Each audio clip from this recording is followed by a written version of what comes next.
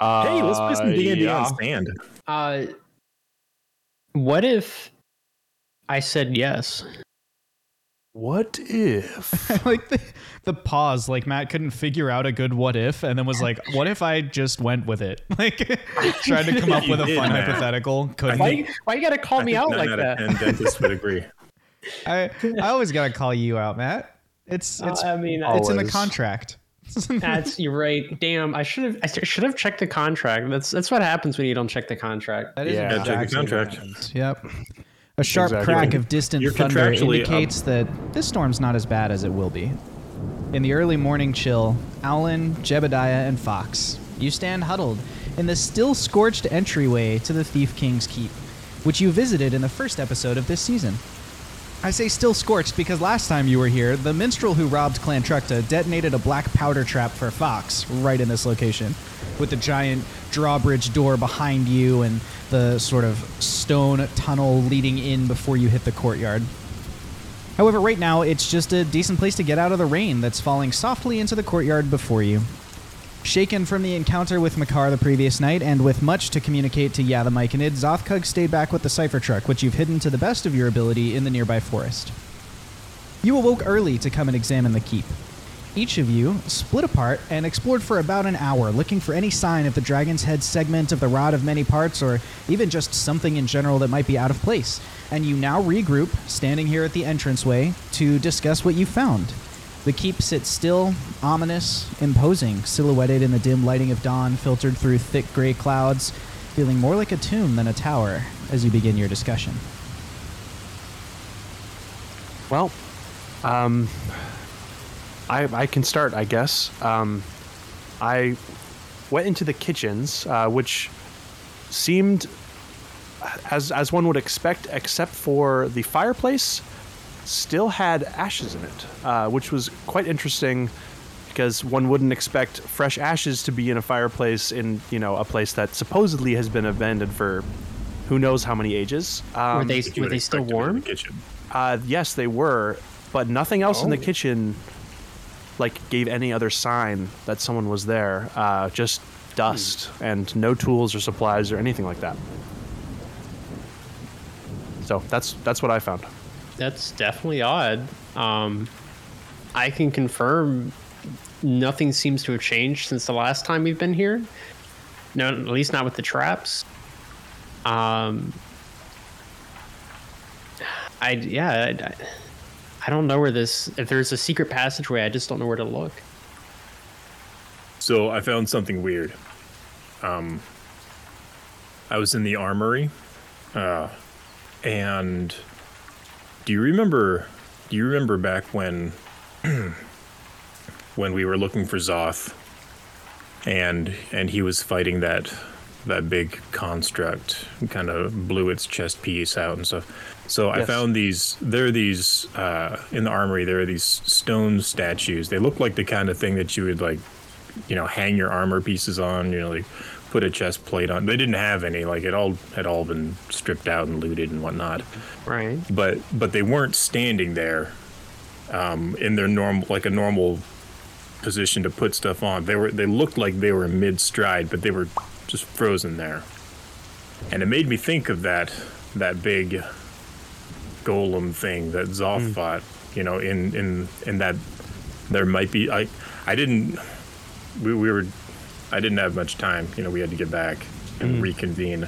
But I'd like to, see if there's anything magical about them, because whether somebody cast a spell on it to make them move, or whether they themselves could move for whatever reason. At least that's a lead. I'm not. Yeah. I mean, I don't think it's as fresh a lead though as the kitchen though. I mean, freshly burnt ashes seems more time sensitive. I mean, these guys could have been moved around a long time ago. It's just odd. I agree. There do seems to be signs of, whether it's old or somewhat recent disturbances, obviously, from what we both found. The question is whether it has to do with the rod. I still suspect that it likely does, or even if it doesn't, it may be somehow beneficial to still get to the bottom of what's been happening here, because I would say the volume of traps, even if they haven't necessarily been disturbed since we last were here, seems somewhat relevant to something being important here, if that makes sense. I would agree with that one. You definitely don't put this many traps around something unless there's something worth the effort. I agree. I believe I remember Makar mentioning there being a dungeon level, or at least a lower level. I don't know if I'm remembering that completely correctly. You got me. But I don't remember anything specific, but I have an idea that might at least give us a. I mean, we could blindly start poking through here and exploring and whatnot, and there's probably nothing wrong with that.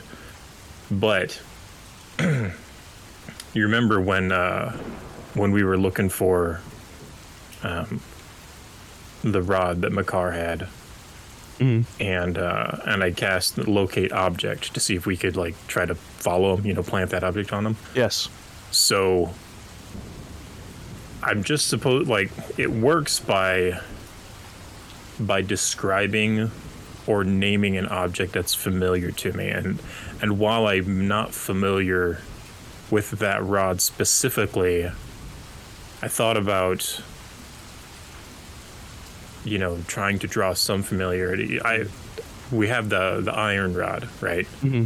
So I'm at least familiar enough with how the rods in general work and are, and I have seen an imprint of the rod in the Eos Lore Foundation. This is true, yes.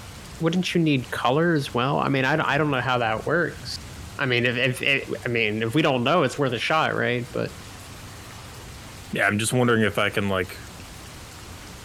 put 2 and 2 together, and maybe it'll give us a lead.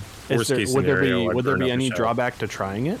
I'd burn up a shell. It's a low level one. It's only one of my level 2 guys. I believe it's worth a try at least.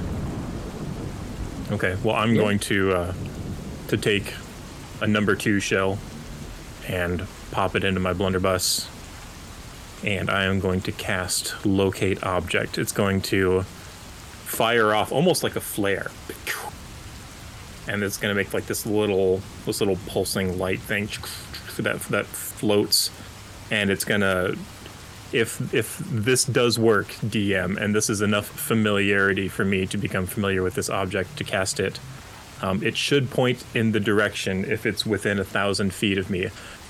If it doesn't, then I'll let you interpret how that goes down, whether I'm not familiar enough or it is not within 1,000 feet. What color is the pulse normally? I hadn't really thought about that. And I would imagine it's white and orange, almost like a flare. Okay. You know how it's really bright at its center, but it kind of fades out into orange and red on the edges. So you cast the spell, and the white and orange flares up like you're used to, but almost immediately the color of the flare suddenly switches to a really dim blue and almost sputters out in front of you. And it just kind of falls ineffectually to the ground. Just kind of okay. Is that a good thing, Jeb? It is a sign your spell hasn't worked, Jeb. Yeah. Okay, I was gonna say I've only cast this once and it worked last time, so probably not. I think didn't work. There may not be enough familiarity. I believe it likely that the spell probably rides on the fact of having actually seen the object in person. Worth a shot. Yes, I believe it was. Well, in that case, if we want to, I know. Fox, you are very skilled at observing, and I know that you had no luck where you looked. However, I think bringing you to perhaps the kitchen first, and if we find no more leads, then maybe to the armory. I think us having more eyes on it, maybe to find more clues, if that makes sense, and investigate further. I definitely think that's worth a chunk. Unless we think searching the keep for a different, like a hidden entrance, like just searching generally for a hidden entrance or a stairwell to the lower level, to a lower level. I definitely think the fact that you found warm ashes in the kitchen and not else disturbed, I think there's something going on there. Maybe we could pick up a trail there. Do we want to leave like a lookout? Maybe. I mean, Zoth is here. Yeah, let's see. I know he doesn't like this place much, but I'll see if I can't convince him to, keep a lookout. Because I heard a sound earlier when I was up top, and it might just be the thunder. That is interesting. Do you think? Do you think someone's maybe watching us, or? Obviously, it could have been the thunder, but it just sounded really far away and just not like kind of thunder, not thunder. I don't know. Just sounded weird. I do think, with me. I do think it's somewhat valuable to have Zoth at the actual cart, if that makes sense. That's where he is now. Yes. So I believe that. I myself could point you in the direction of the kitchen. Stay out here for a bit. You guys can message me if you need anything. Perhaps, do we still have those messenger, were they earrings, if I remember correctly? I mean, we don't have to go through all of it. You got the earring. I have the earring. Well, then perfect. Well, then I can stay out here. You guys go and investigate further into the kitchen. I don't think we have to go through all that. I'll just go tell Zoth what direction I heard it from, and I'm sure it's nothing. Okay. So I'll come right back. Okay. I'm gonna add a die to the tension pool since Fox is coming back. Fox, you leave and communicate to Zoth just like you're saying. While you're out, Jeb and Alan. Yes. Something feel a little weird about Fox just now. Or is it just me? Am I reading into this? Because I know he's a little weird sometimes, just in general. So I don't think it's necessarily uncharacteristic, but I was just like, that was, Fox. He's wordy when he has to be, and he was really wordy, for unnecessarily wordy about, hey, I'm going to go talk to Zoth. That is quite interesting. I hadn't quite thought of it that way. However, that was somewhat uncharacteristic of him. Normally, if there's something that's bothering him, he's quick to voice that. Or shut it down. Be like, hey, leave it alone. Don't worry about it. Not to jump to conclusions, however, I believe it's something that could be entertained. Do you believe that he could be under some sort of control? I mean, our company policy has been so far give him a bob. So that's true. Okay. Well, then the other thought is, do we wait for him here? Do we trust him enough to wait here and give him the bop when he gets back? Or do we want to... I guess it could be quite dangerous to attempt to seek him out at this point. I say we just put it in our back pocket for later. Just keep our eye out. I will... if anything, Zoth is very perceptive. He will know if something's up with this I think that, once again, that's assuming that he actually did go to talk to Zoth. That's fair. I could cast a message and be like, "Hey, Zoth," I think that's a decent idea. Also, what I will do is when, or I guess once again, not to jump to conclusions, if he returns, I'll give him a hefty pat on the back. There you go. Burp him.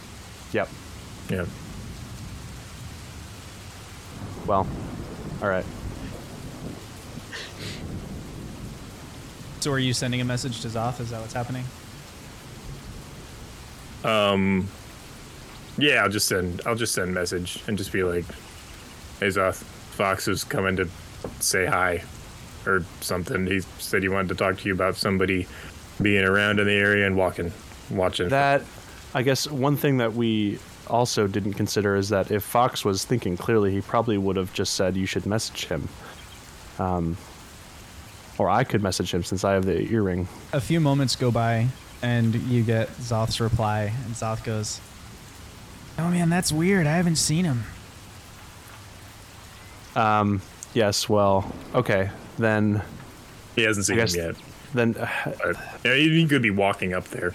We'll check in a little bit. Okay. I would say stay on your guard. Be ready for something. Yeah. Hey. DM. Yep. How much time did we take individually to survey our different areas? 1 hour. I'm going to add another die to the retention pool. Okay. This place is riddled with traps. Yes, that is correct. Isn't it weird that Fox's report was there weren't any other traps other than the ones that we set off? We were moving around for about an hour. I personally didn't interpret it that way. I thought he said something more along the lines of none of the traps were disturbed except for the ones we disturbed. Okay. That's my mistake. But I'm sorry, I'm getting paranoid. I think we're reading into this too much. He was probably just like had to go to the bathroom too, and was like, "Hey guys, I gotta go really quick" because he doesn't want to say he's gonna take a leak. And then we message off, and then he's like, "Oh, he's not there because he's off on the side taking a leak." We're probably reading into it too much. Not to suddenly switch roles or anything. I think that this is perfectly reasonable suspicion under our current circumstances. I think now might be a good time to message Zoth again just to make sure. If Zoth replies that he hasn't seen Fox yet, I think it's reasonable to assume that Fox may be hostile. And if we see him again, we will first act abnormal. I think it may be our first line of defense towards this is just to give him the innocuous bonk. After that, we'll see what happens. However, the innocuous I would say bonk is the name of my band from high school. We played all like new age synth music. But otherwise, I would say let's remain on our toes. Like this could be. I don't want to risk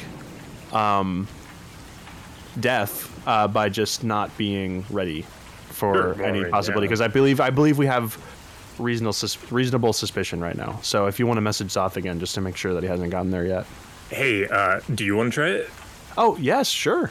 And I'll load up like the components into the blunderbuss and be like, he's got the earring. I have the earring. I might as well use that.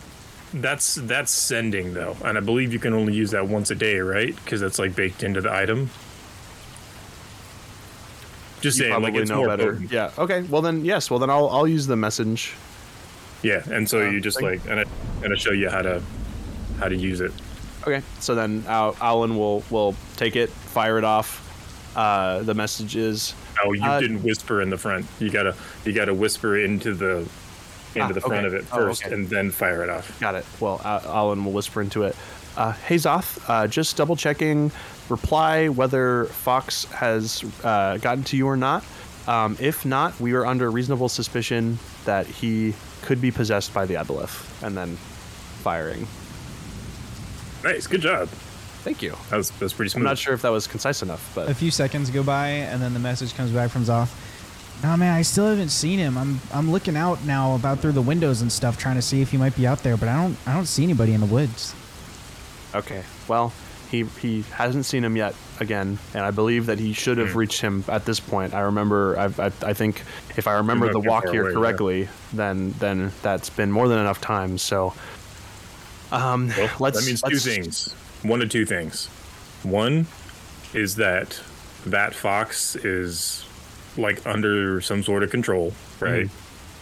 Or something out there got Fox. That also could be correct, and I feel as though it's possible. Well, here's what's tough. If Fox is under the control of the aboleth, then perhaps he is expecting us to follow him at a certain point and has laid a trap for us. In which case, that wouldn't. It would. Then again, I'm not sure what other option we have besides springing said trap. In order to figure out what's going on here. or B, if Fox has gotten in trouble, then it is good to follow anyway. So perhaps I've kind of talked myself into a circle into, well, it may be just best to try to find Fox. And if we spring the trap, then we spring the trap. And if we don't, and he needs help, then we did the right thing. Yeah, I can get behind that. Okay, well, then, let's be on our guard and be ready to spring a trap.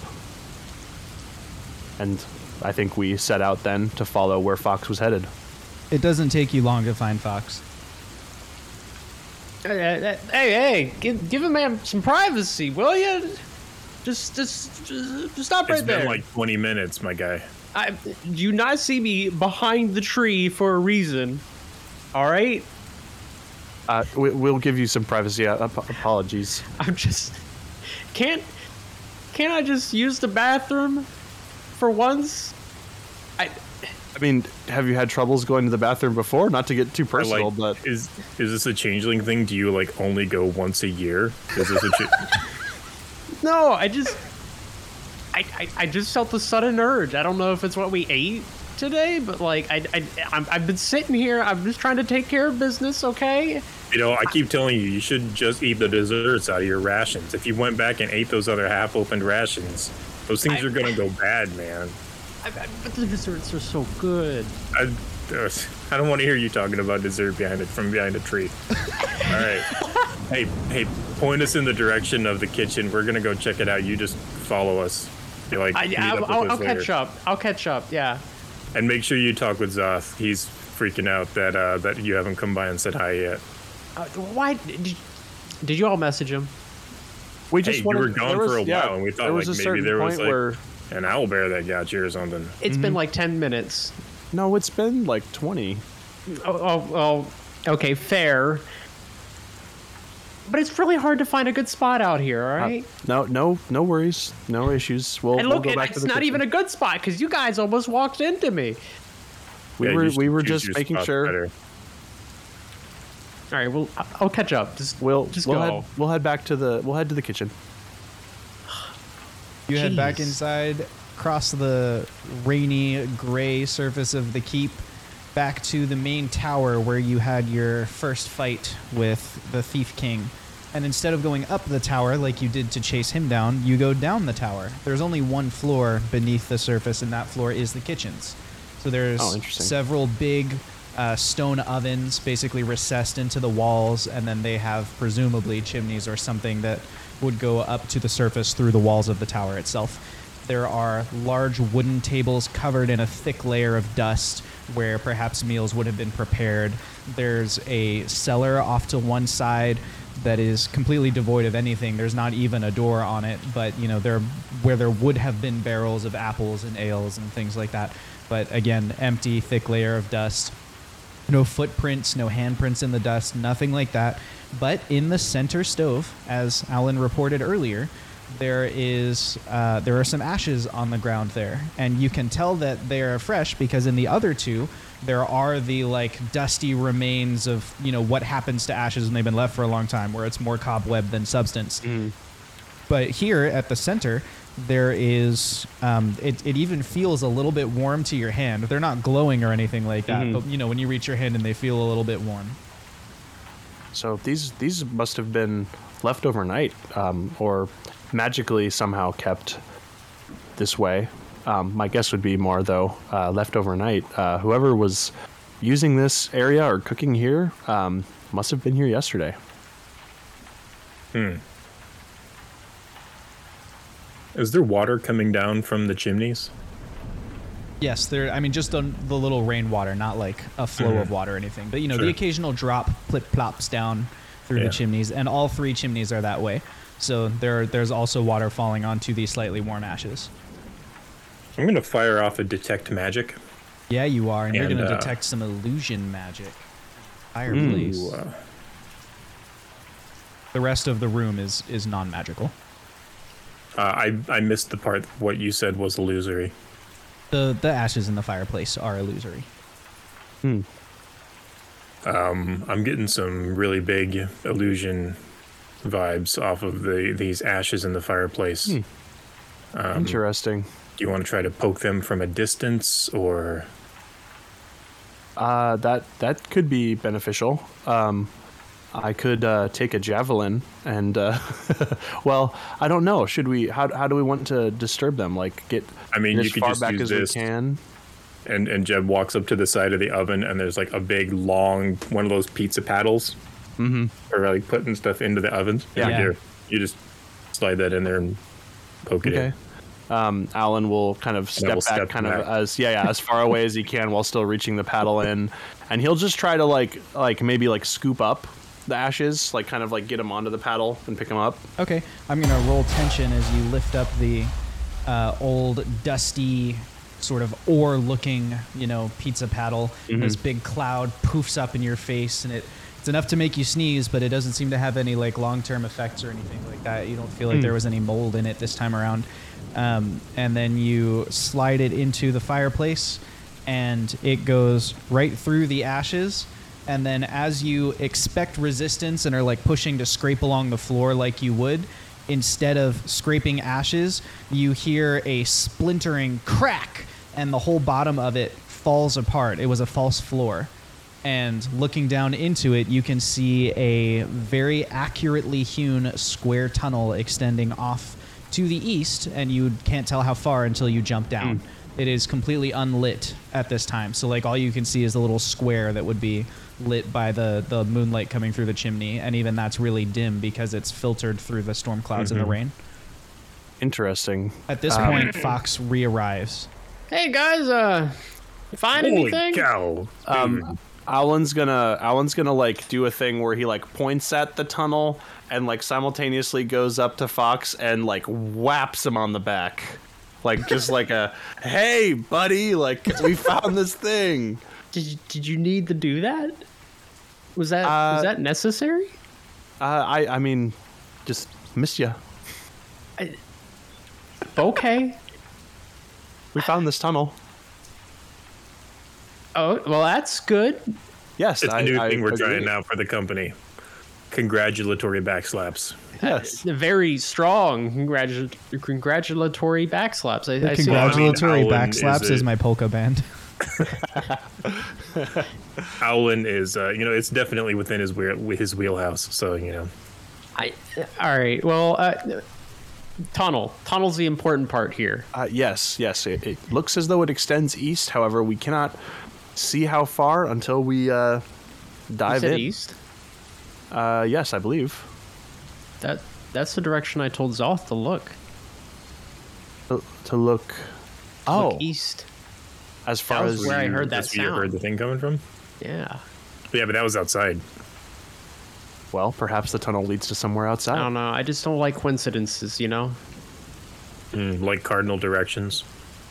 Well, I don't. I'm with Fox on that. I believe that it could be correlated in some way. I feel like there's like a 5% variance on the direction this tunnel is going and where I think I heard However, it. all of that to say that I don't think that necessarily means anything besides, well, time to investigate like we always do. And you know what I'm that means. just going to be a little bit more cautious. That's all. You know what that means? It means it's story time at the Wing Badger Tavern. We'll be right back. Sinir, Gonteus, Kotix, Awara. Long ago, the four ancients created a world in harmony. Then, everything changed when the chat emped magic. Only Kelnor, master of good vibes, could stop them, but when the world needed him most, he vanished. 2 years have passed, and four adventurers have discovered a conspiracy, a company selling magic. And although their roleplay is great, they have a lot of XP to earn before they're ready to save anyone. But I believe they can save the world. Let's meet our characters for the evening. Hello, I'm Fox, played by the human Matt. I'm a rogue changeling, and tonight I'll hopefully find another spot where I won't be interrupted to do my business.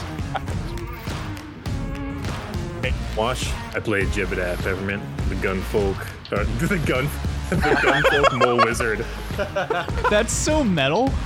Yep. He's a gunfolk moment nerd. And I was gonna say something funny, but that beat it. So there you go. That's what you get tonight. Hi, I am Jake. I play Alan Woodrear, the Azamar Barbarian Artificer, and I also wish I was a gunfolk in real life. That'd be awesome. That's pretty amazing. And I am Josh, your Winged Badger Game Master.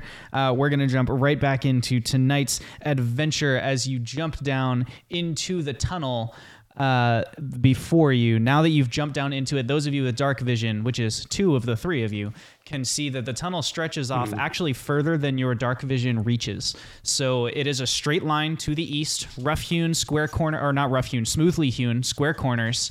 Like, this is an intentional tunnel.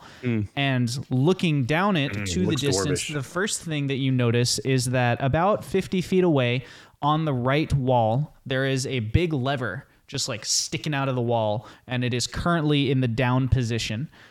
Further down from that, just at the very edge of your vision, you can see some kind of like dim shape thing, but in the dark, it's hard to tell. I mean, it could just be like a weird trick of the shadows, but it could also be some sort of structure. It is not moving, so you're confident it's not like a living creature or anything like that.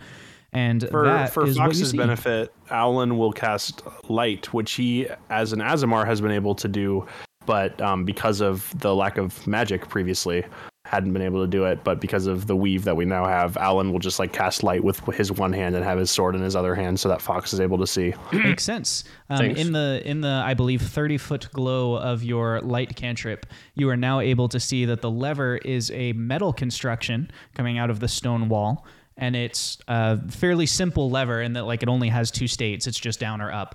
And coming out of the side of it, there are some hot wires like you saw back in Tumbleweb. Like, it appears to be connected to some sort of power structure system. It will do something when you flip it. And unlike above where the keep seemed abandoned, everything in here seems to be in really good shape. This is like a well-oiled lever. There's no cobwebs on it, no dust, nothing like that. So whatever it's meant to do, you're pretty sure it will work when you throw the lever to do it. Guys, let me go ahead first, because this place is looking a little too clean for me. Do you see anything way down there?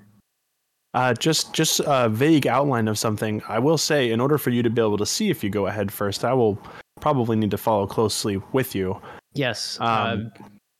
Just put like your hand on my shoulder and like tap me if you see anything I should stop for. Sure. Also, just like not to sound accusatory or anything. Are you okay, Fox? There seems to be just a little bit.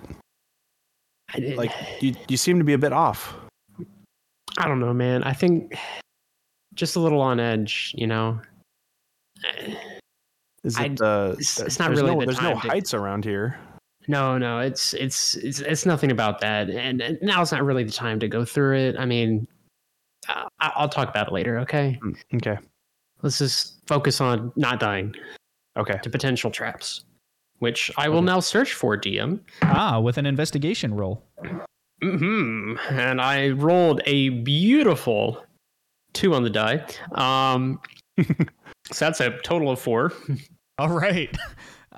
You don't see any traps on the lever, but I mean, it's in such good shape. Like, it's hardly even worth looking at a lever like that for traps. I'm not seeing anything that sticks out. Is there any reason to flip it, though? I don't necessarily know. I believe you can make an Arcana check on it using your Artificer skill to try and divine what it does. Oh, okay. I will do that. When the DM hands you the what you should be doing. Yeah, no kidding. I'll take the freebie. Well, it's a use of the skill that he probably wasn't thinking about because he multiclassed into Artificer like a minute and a half ago. So 1 minute and a half ago. Yeah, exactly 1 minute and a half. Dang. I got a 5 on the die, which is 8. You're pretty sure that the lever is connected to the lights. You think that there are probably some overhead lights in this tunnel and that the lever will trigger them. It seems as though this may be connected to a lighting system in this tunnel, which I don't know if it would be beneficial to trip it or to flip it as to make our presence known if there happens to be anyone else in this tunnel, if that makes sense. I believe if we or flick it.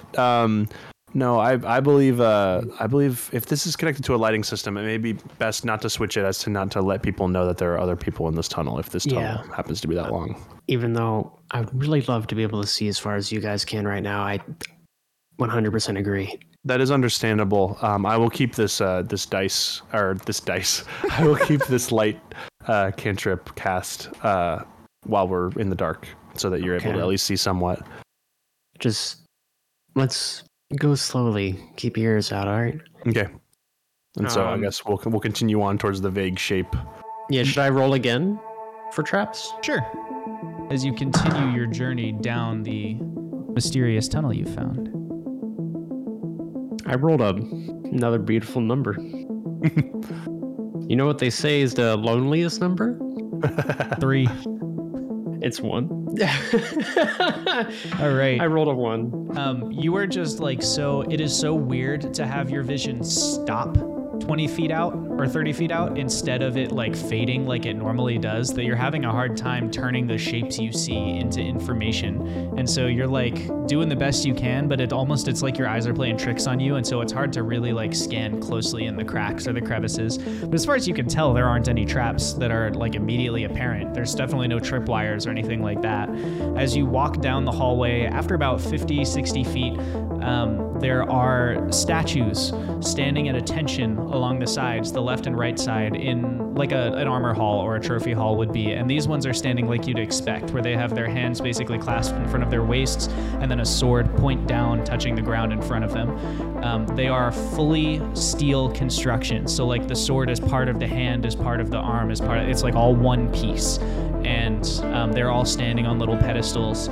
And Alan especially, like you kind of recognize the hallmark attention to detail and sort of stylistic engraving that was Makar's signature move when he was building things back at the ALF Tower. He never built anything on this scale when you knew him, but even as a little tinkerer, he always had that. He would spend months and months to get something perfect rather than doing it just good enough, and that's what these are. Alan will like while they're like kind of motion for a halt a little bit, like no danger yet, but just and then he'll quietly, these statues, or perhaps they may be golems of some kind, or potentially golems of some kind, do bear the hallmarks of Makar's craftsmanship, at least from when I knew him. So I would say continue to be on your guard. Wait a minute. How did we open the trapdoor to get down in here? I accidentally opened it using we saw that those ashes that I spoke of were actually illusory, and I took one of the food spatulas essentially and stuck it into the ashes, and then the floor broke out from underneath it, and then that's how we found the tunnel. Okay, that's what I was looking for, was the keyword broke. If Makar is using this place for any purpose, and he finds a broken trapdoor while we're still down here, any chance of potentially hiding is going to be lost. Because then he'll know, right, that somebody's been down here or is down here. Is there any way that we could repair it? Jeb, do you have, could you repair it with any kind of magic thing you have over there? I can, but it would be more of no,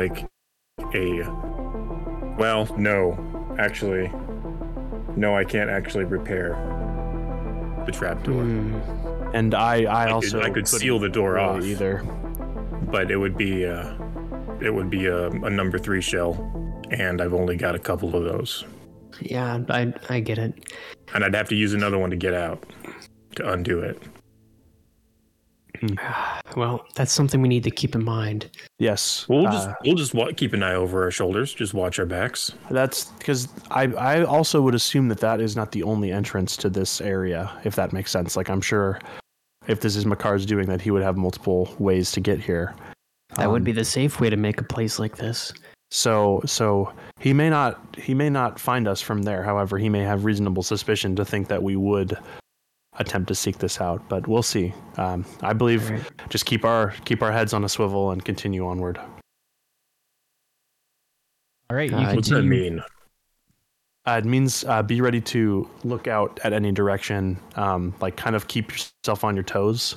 Similar to that, it's an expression that was used in my basic training often. I don't get it, but I'll just watch you and do what you do. It's this idea of like, make sure you're able to look out at any direction at any time. You're always aware, so that like in training, it was used so that like they would throw things at our heads while we were doing drills sometimes, and you want to be able to dodge that.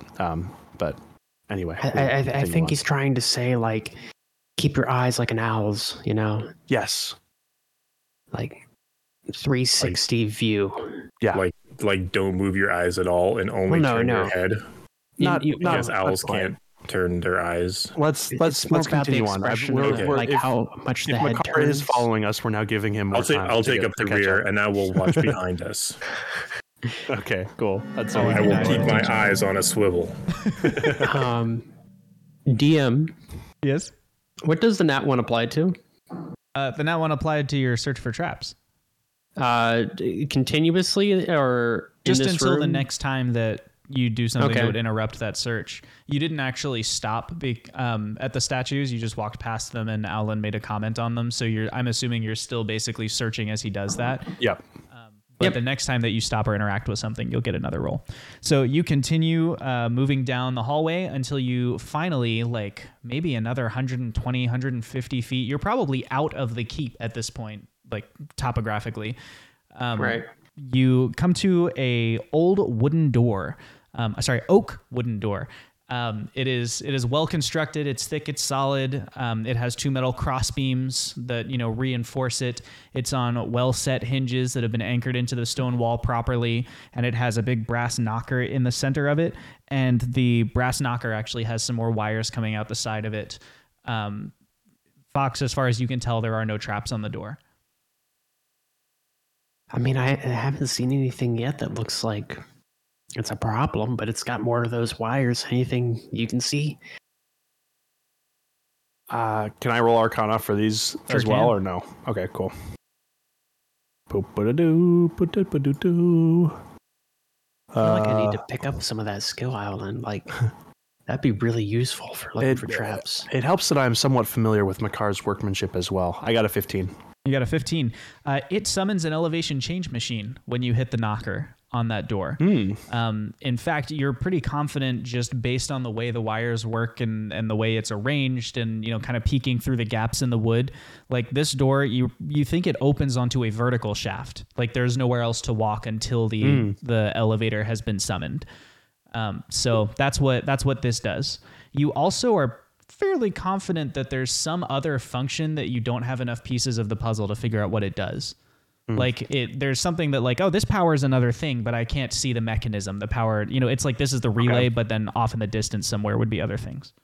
Okay. It seems as though it's likely that there's an elevation change machine shaft, behind this doorway. And this knocker summons the machine. However, there's also this other wire here, and like Alan will kind of point it out and stuff, that goes somewhere else that I'm not quite sure where that goes to. I think it could be, I suspect it could be some sort of alarm. If, there's some unwanted guest here summoning it. Because if I'm not mistaken as to what I think the purpose of this is, Makar is probably the only person that knows this is here. And if he knocks and the alarm trips, then of course he knows it's him. However, if anyone else were to knock this and summon the machine, quite possible that then Makar would be alerted. I get you. Is there any way we can open up this door without using the knocker then? Well, we could open the door. However, it would just be an empty shaft. There would be no elevation change machine to take us anywhere, if that makes sense. That never stopped us from going down before.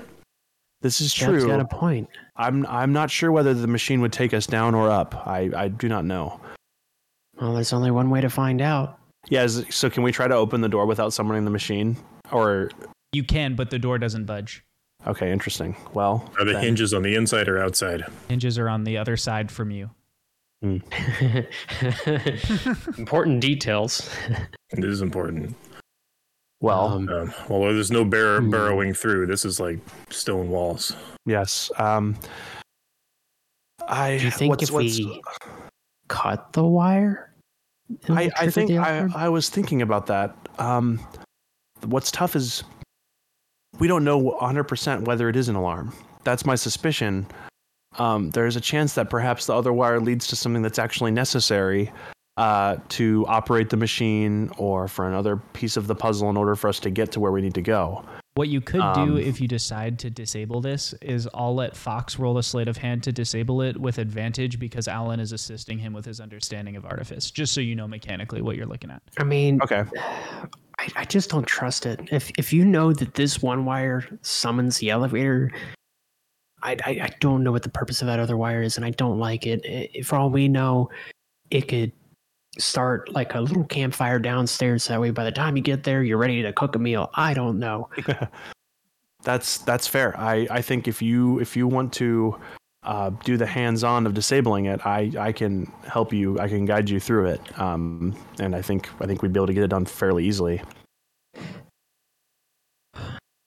All right. Let's do it. Here goes nothing. Adding a die to the tension. What? So, what do I do with this wire, Alan?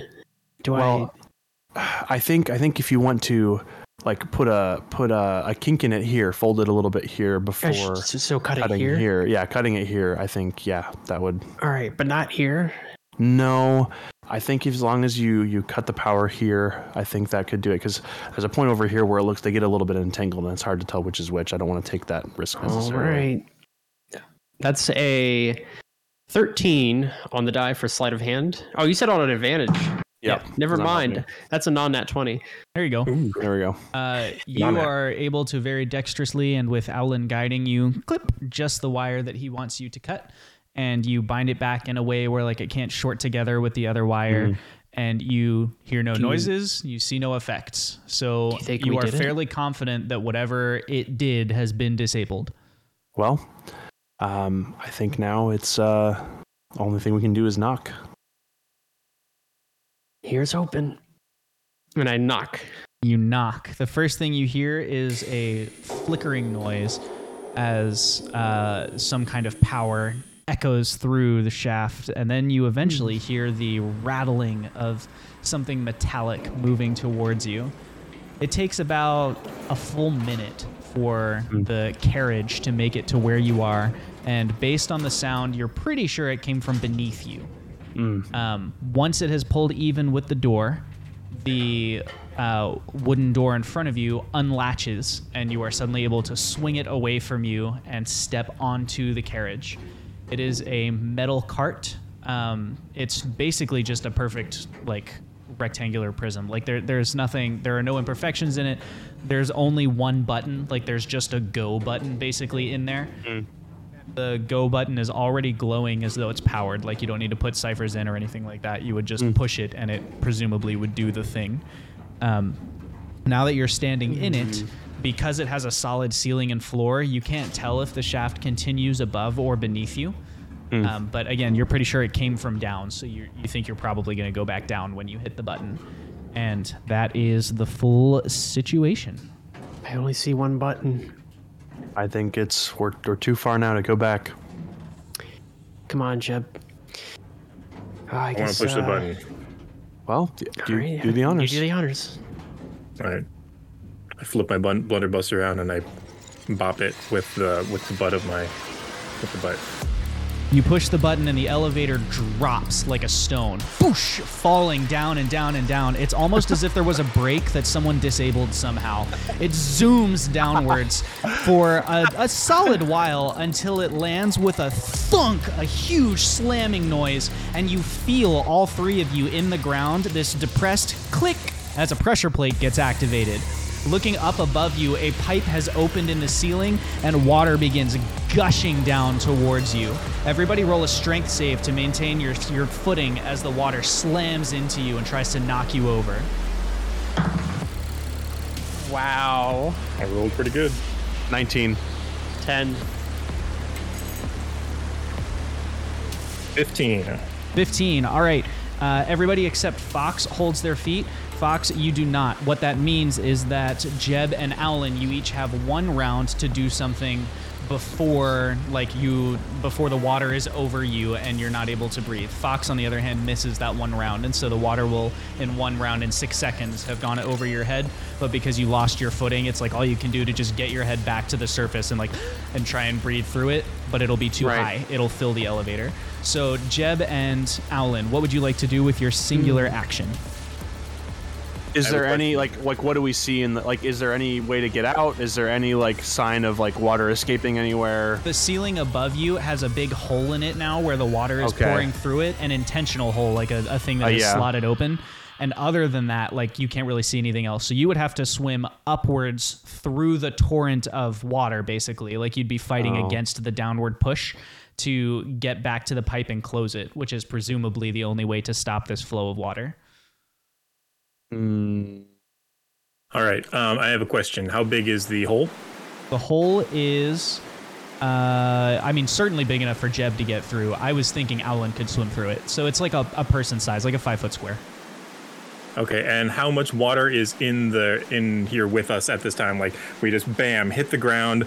Jeb has his footing. He's like, oh snap, water's pouring in. About how much water is in here? Right now, there is enough water that it's up to Fox's waist, which would normally be over Jeb, except that you managed to jump on Fox, which is why he was not able to keep his footing in the way. When he got knocked down, you were able to get out of the way of him, and you're basically surfing on Fox now. Okay, so we probably only got 1. Yeah. All right, I am going to cast Shape Water. Okay. And I'm going to freeze the water coming out of the pipe so that it creates a plug and stops it for now. Got it. Shape Water takes effect. The water freezes exactly as you expect it to. Now, I'm assuming with Shape Water, it's still there, right? You haven't cleared it away from the pipe because the new water would flow down, right? Because you can only control... Right, I have made a plug, and I'm all right, guys, this is going to last about an hour. We have some time to kind of make a plan here. That was unexpected. Oh, sorry. Help Fox pull him up out of the water. Jeez. Well, actually, no. I just pat him on the head as he stands up because I would be underwater.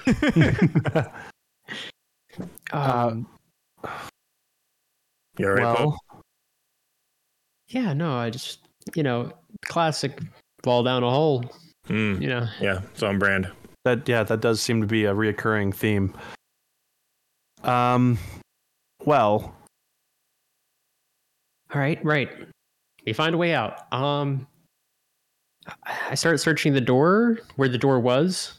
Where the door was. So yeah, there's one side of this that basically is not a wall. Through that one side, you can see there's a little teeny slit basically between the floor of the carriage and the wall itself, and the water is draining out of it very, very slowly. So presumably if you could shut the pipe off, the remaining water would drain and you would not drown. It's not like you're trapped in here and would die. However, there is no door there. When you kind of poke your head through the trap door at the top of the elevator, that 5-foot section that disengaged to allow all the water to pour in, you can see that 1 elevator's height above you, there is a wooden door where, presumably if there were a brake still attached to the elevator, it would have just stopped on its own and you could have just gotten off. So that's where you could leave. Other than that, there's just looking way back up, 500 or 600 shins. There's the other door that you just entered through. Well, is there any way to, we could attempt to boost ourselves up? I'm trying to think what's a way to get up to that door. How far up is it? Is this through the ice? 1 elevator's height up. No, the pipe, it's I think that what Josh was describing, it sounds like, we can scoot around the pipe and get out of the top of the elevator, kind of. That's what I was confused about. The pipe's at the top of the elevator shaft. So the water is plugged up at from the top very of the shaft. Got it. Oh, wow. And then you have this hole in the thing. Okay. I know about your spell range. The way that it was originally designed is the pipe actually comes out of the wall and points down. It just was a lot to describe for this purpose, but yeah. Good to know. Know. Well, then we gotta try. Yes, yeah, want to give me a 10 finger? Yeah. Me up there. Alan will hoist Fox up or Fox and Jeb, or Fox or Jeb probably wanted like one or the other. Probably you were able Jeb to get them first. both out. You're a barbarian, Jeb's tiny, and Fox is light. So yeah, you lift them both out through the hole, and then you can make an athletics check. Don't worry about the check. You have plenty of time. So you pull yourself out through the hole as well. Okay, and so are we? Are we just standing at the top of the elevator now, or are we actually? You are through the standing door? on top of the elevator carriage, and then another full carriage height above you is the floor. So like you need to go basically a full Owlin height to get to the next section. So you could boost the others, yes, but then you'd have to climb up it. Well, I mean, if that's repeat the process. Yeah, I mean, let's do it again. All right, you do that, and now Fox, you are standing on the inside of an oak door. The pins are on, like the hinges are on your side of the door, but it is shut. Okay. Does it look like it will move on its own, or is it locked?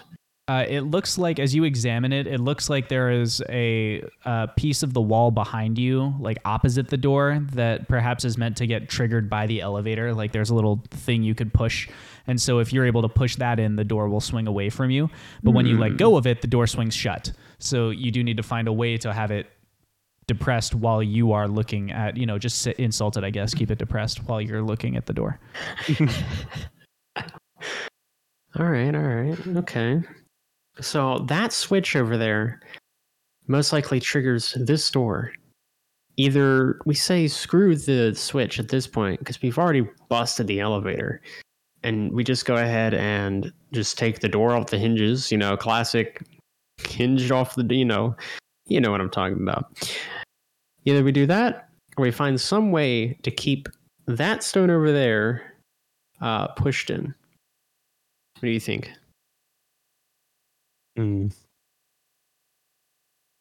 Let me look at options here. I'm thinking about what I have on me, but I don't think I have anything long enough. You didn't keep that pizza paddle with you, did you, Alan? No, I did not. Didn't think that there would be any more need for pizza. I got a crowbar, but it's not, obviously it's not long enough. But it's about the longest kind of pole thing I have. I have a decently long wingspan. As long as I'm trying to think of how to keep it open, because I boost you up, and then we need to hold it. Yes, it needs to be held down. That's the problem. I'm just gonna take the door off the hinges. Okay. I'll just fly. It's okay. Well, if you can fly and keep it held open, then you can keep it held open for Fox and for me. I'll take care of it. I got it. Okay. Yeah. No. Okay. And I'm going to use the amethyst. Okay. I'm going to burn a single charge of the amethyst and cast fly on myself. It's good for 10 minutes. And I will Jeb just kind of levitates up. He's not on the flying on his blunderbuss anymore. Yeah. And you just kind of this is weird. You okay, Jeb? No, I didn't know this would be some sort and of issue. his legs kind of paddle a little bit because he doesn't really. And I'm just it's this one here, right? Yes. Yeah, that one. Okay. Yeah. And I press it. You press in the button in the wall, and on the other side where Fox is, the door swings open, and Fox, you are able to just step through. I step through. And so then you do.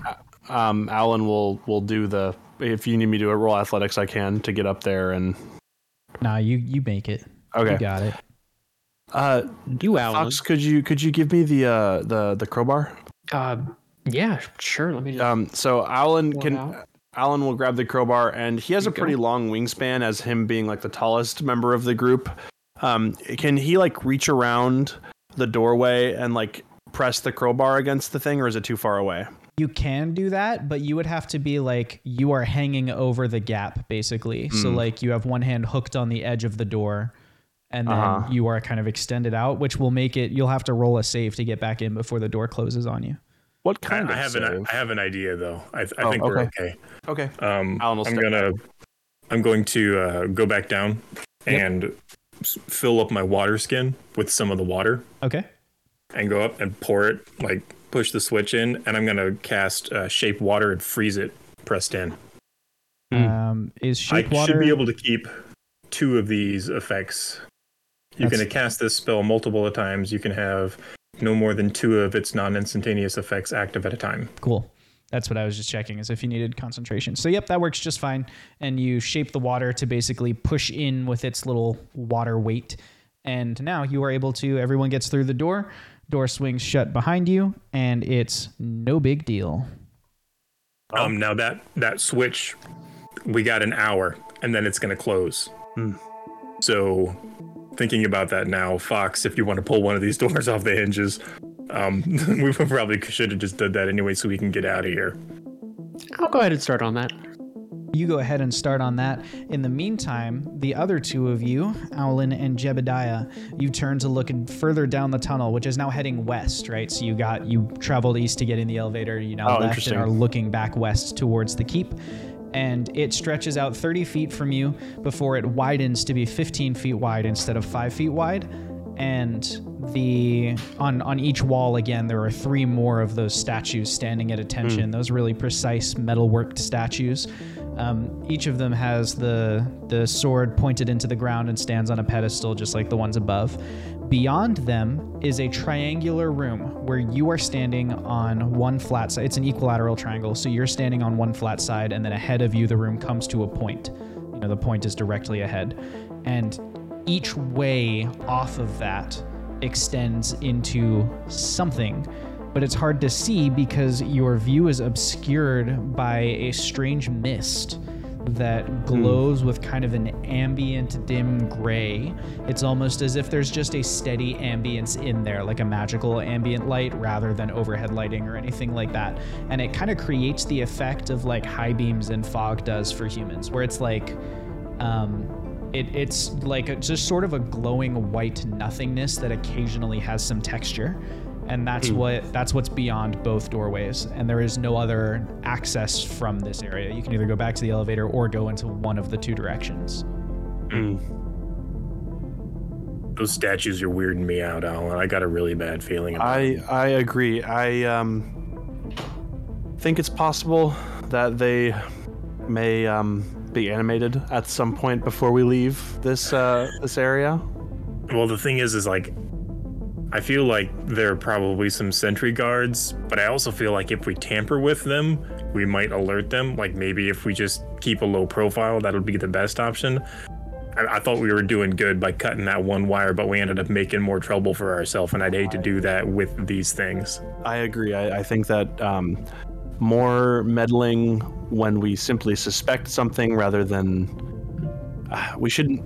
Cutting that wire was a risk that I now realize we probably shouldn't have taken. So it's, I think we're at a point where we shouldn't provoke more than we need to, but we may end up just triggering something of that's set to be triggered, and we'll see what the consequences of that are. At this point, Fox, you have finished with the door. More meddling when we simply suspect something is a name of one of the Jebediah Peppermint Chronicles. All right, guys. So what are we looking at here? I think we should try one of these doorways, I guess, or hallways. I don't think we should split up. I think we should all go down the same one and see what's beyond it. I don't see really many other choices. DM. Yep. Does the mist smell? Does it have a smell to it, or does it feel like water vapor? The mist does not feel like water vapor. It actually has no smell. I think there's something magic about this. Yes, I figured as much. But that means... Oh. That means one of three things. I get what you're saying now. This is either... That means... This is either Wingle Digits, or the rod, or... Or his rod. Yes. I'm gonna turn the rod off on Big Boy. You turn the rod off? Does anything... No, the mist stays. Okay. Well... Turns it back on. So it's not mine. That means it's either Wingle Digits or... I think, do we want to try left? You guys are the magic guys, so I'm going to trust whatever direction you pick. Well, here's the thing. You're right. Yeah, let's go left. Nice. You guys decide to go left, and stepping into the labyrinth, behind you is obscured by the mist almost as quickly as in front of you becomes apparent. Mist fills in the gaps behind you and almost swirls around you, not quite as if it's following you, but certainly as if it's constantly rolling with motion. You only have about 5 feet of visibility in any direction. Even with a light, like a light cast or anything like that? Your light cast actually makes it worse, like because the room is full of haze. Okay. So basically, it's just catching on all of the haze. I'm going to use the last couple minutes of my fly, and I'm going to fly up. Is there a ceiling in here? There is a ceiling, and it's only a little ways above you, so it's 10 feet tall basically. So this is a tunnel like the one above you, except that it is now part of this sort of mist-filled labyrinth. You stroll along for a little while and you realize like the path is curving this way and that. You see different splits to the left and right. You find all sorts of different options for you to go down. You hit several dead ends and are forced to turn back. I'm going to add a die to the tension pool as you spend time meandering the labyrinth. And eventually you come to another one of those wooden doors. It's got, a knocker on it just like the one above did. It has some little wires coming out the side of it, and you can also turn back and go other ways. None of the wires are cut, no. Can I have done a thing? Which thing? While we were going through the labyrinth. What'd you like to do? I'd like to pull out the bar of soap that I bought back at the bazaar, and I would like to just scratch arrows onto the ground, like on the bottom left corner of the passage, just like of which ways we went, so that should we need to get out, we can follow that backwards. Sure. So you've been writing little arrows on the ground for you to follow and maneuver with. I'm going to clear the tension pool, and then we're going to figure out what you do with the door.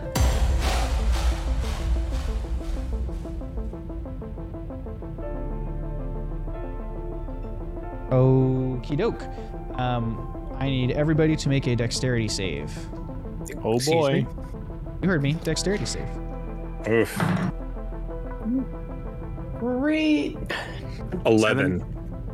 I'm not having a good day today. No, you're not. I got a rare high dexterity roll for a 17. Ooh. I got, for Fox, hear me out. For Fox, this is a very rare roll. Nat 1 again. Dang. Okay. Fox, take a d8 of damage. You may roll it. Jeb only takes a d4 of damage. Alan takes no damage. As you are walking, you go around a corner and you're sort of tagging, right-hand rule on the wall to keep your place, and something scratches you. And it's a very shallow scratch, but Alan, you notice because you hear the little whir of gears before it happens and you're able to pull your hand off the wall. You registered just a hair too late that whatever scratched them seems to have taken a sample of their blood and vanished back into the wall of the labyrinth. That, not to worry anybody. What's that? That was something, my guess is some sort of artifice designed to take samples of our blood. That's worrying. For what purpose, I do not know. Excuse me? Actually, can Alan roll something to see if he can sure, discern roll Arcana what purpose with disadvantage. Okay. It's a good first roll. Okay, second roll. That's 13. All right. With your 13, you are not sure what purpose it could specifically be used for, but you know that a lot of divination magic requires something of the targets, like a lock of hair or a sample of blood or something like that. This is likely to do with some sort of divination magic, and I believe it's now more than safe to assume that Makar knows we are here, or at least someone knows we are here. Oh, well, that's great. With my blood. Yeah. Right. I think now that we're at this door, I think that we've maybe have learned our lesson from last time, and it's just time to knock. No shenanigans about it. I'm gonna check it for traps. Okay. This time 12. You do think the second wire is an alarm. I rolled a 12. Okay. You rolled a 12. You're checking over the door for traps, and you see something that looks a little off to you, and you reach out to kind of get a better sense of what it is, and you kind of poke it, and it adheres to your hand. You find your hand stuck to the door, and about a half second later, the mimic attacks you, and leaps forward. These teeth just materialize out of the knocker of the door, the knocker swings up. Teeth sprout out of it, and the door falls towards you and tries to take a big chomp out of you. This is its surprise round. Because of that, I'm going to just have it roll, and then we'll do initiative and get you into combat. Fox, does a 14 hit you? No. All right. It falls towards you, and you are able to basically yank your neck back to get out of the range of the chomping teeth, but your hand is still stuck to the door. This means you are effectively grappled. In order to escape, you'll need to make an athletics or acrobatics check with disadvantage from the mimic. Everybody may now roll advantage. You mean initiative? Initiative. That's what I meant. Yes, initiative. Wow, you guys almost lucked out. Great. Yeah, you're like the people who told the teacher about the homework. Dang. Yeah, go ahead and roll initiative. I got an 18. A 25. I got a 4. All right. Alan, you've not been doing so well with your initiative rolls. I have a -1 to initiative, so that doesn't help. And, okay, it got a 9, so it only goes before Alan. So that's top of the round. That brings us to Fox. Fox, you have 30 seconds. I'll tell you when it ends, and you'll have 10 seconds to act. So if you want to ask questions, you can. Do I starting now? Yeah. I'm going to go ahead and just try to remove myself, ungrapple. Okay, so that's your athletics or acrobatics, whichever you choose. We're going to do acrobatics. Mm-hmm. Escape DC is 13. That doesn't matter. That doesn't matter. You get 1? I rolled another 1. You've rolled another 1, dude. You are not doing so well. As you try to pull yourself free, the door actually falls onto you a little bit, and you take a d4 of damage. Ooh, 4 points of bludgeoning damage as the door just full weight falls upon you. And that brings us to Jebediah's turn. Jeb, you've got 30 seconds, and I will tell you when it ends in case you need. Crank up the blunderbuss and shoot an iridescent orb that kind of looks like it's chromatically shifting, and it hits him, and he needs to make a Constitution saving throw. Yeah, he does. DC 14. DC 14 Constitution save. Well, that's a nat 1. I'm going to roll. I don't even need to roll again, but I did. He confirmed his nat 1, so he definitely screwed up. What happens to him? Okay, that is, I'm using my momentary stasis on him to slow his time down. Okay. He is incapacitated and has a speed of 0 until my next turn. Got it. And I'm just going to say, Alan, I've got him frozen. Just hit him hard. That brings it to the mimic's turn, where it does nothing because it's incapacitated with a speed of 0, which brings us to Alan's turn. 30 seconds. Alan is going to use his newly gained extra attack from being a level 5 barbarian now, and he's just going to hack at it with his greatsword. Another question I never asked, is his Scimitar of Speed now attuned from that one session where I was gone and I basically spent some of it practicing with it, or sure, is it not quite attuned? Okay. Yeah. I don't know how the Scimitar of Speed works yet, so I'm going to learn that later, but right now, greatsword. Okay. So 2 hacks with the greatsword, going to roll those.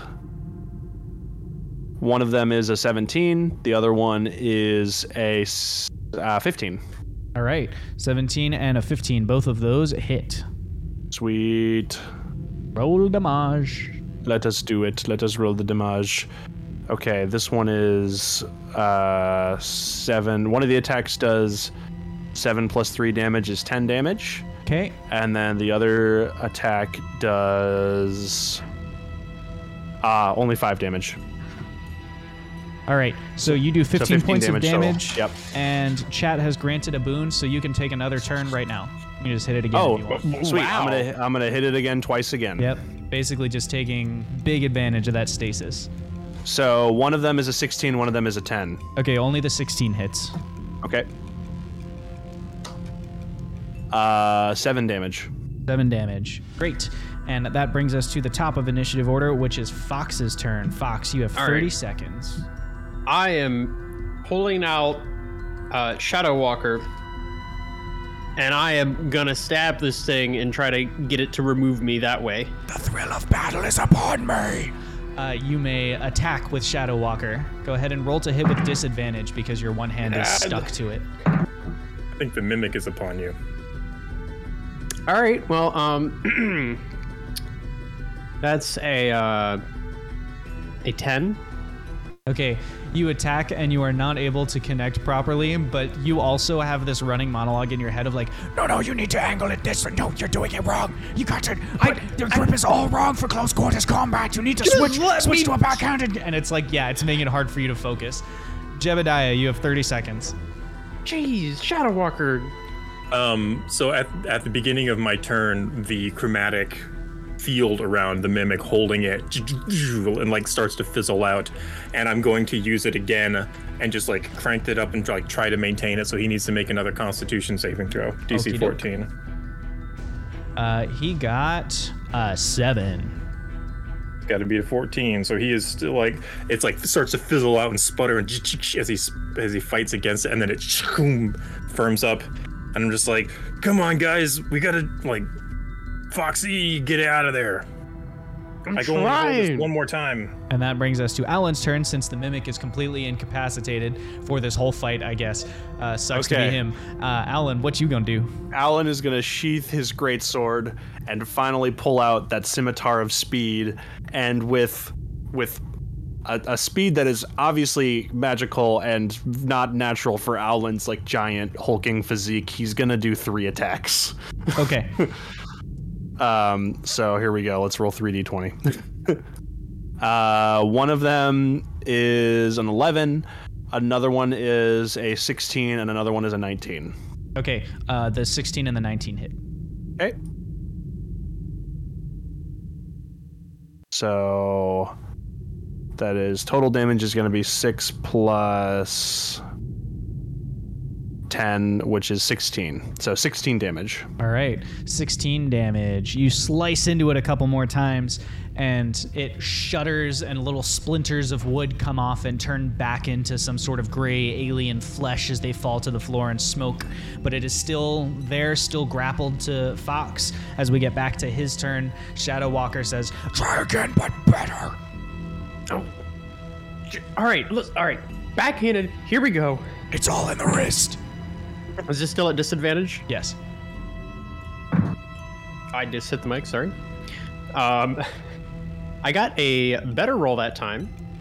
I got a 12 plus 6. My brain short, 18.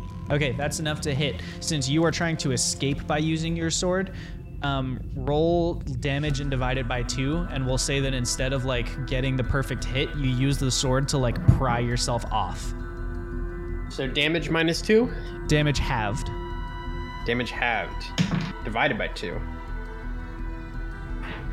Someone didn't do math. 6 damage. Okay, you finally pry your hand free and like do a nifty little combat roll backwards as it topples to the ground and switches back into basically this gray roaring something. It's only about as tall as Jeb is, but it's mostly fangs. Like it's just this big gaping maw looking towards you. And that brings us to Jebediah Peppermint's turn. Are you gonna try and keep it frozen again? I can't. No, I'm going to back away from it a bit. Okay. And I'm going to cast Ray of Frost. Okay. That's a ranged a me attack. Yeah. Yeah. Its AC is 12. Got a 21 to hit. That's higher than a 12. Yep. And 2d8 cold damage. So So that's 6 cold damage against it, and its speed is reduced by 10 until the start of its next turn. So it just like with this big beam of ice. Normally he's been using like the big shattery poof of icy cloud that people have to dodge away from. But this one he like twists the barrel and focuses it down almost like a laser, and just like, and it like streaks across it and makes these ice crystals like freeze up around it. Got it. Cool. It's going to use its turn to polymorph into stone and attempt to hide on the floor in front of you. It's going to roll stealth at disadvantage, and each of you is going to roll a normal perception check to see if you can still see it. It got a 17, so that's the number to beat. I got an 18 on the die. Nice. Fox. I would say Alan got, I think, total a... Oh gosh, plus 2 to 21. Math. Sorry. I got a 13, but I have advantage on smell checks. Can I try to smell this stinky little guy? I don't think so.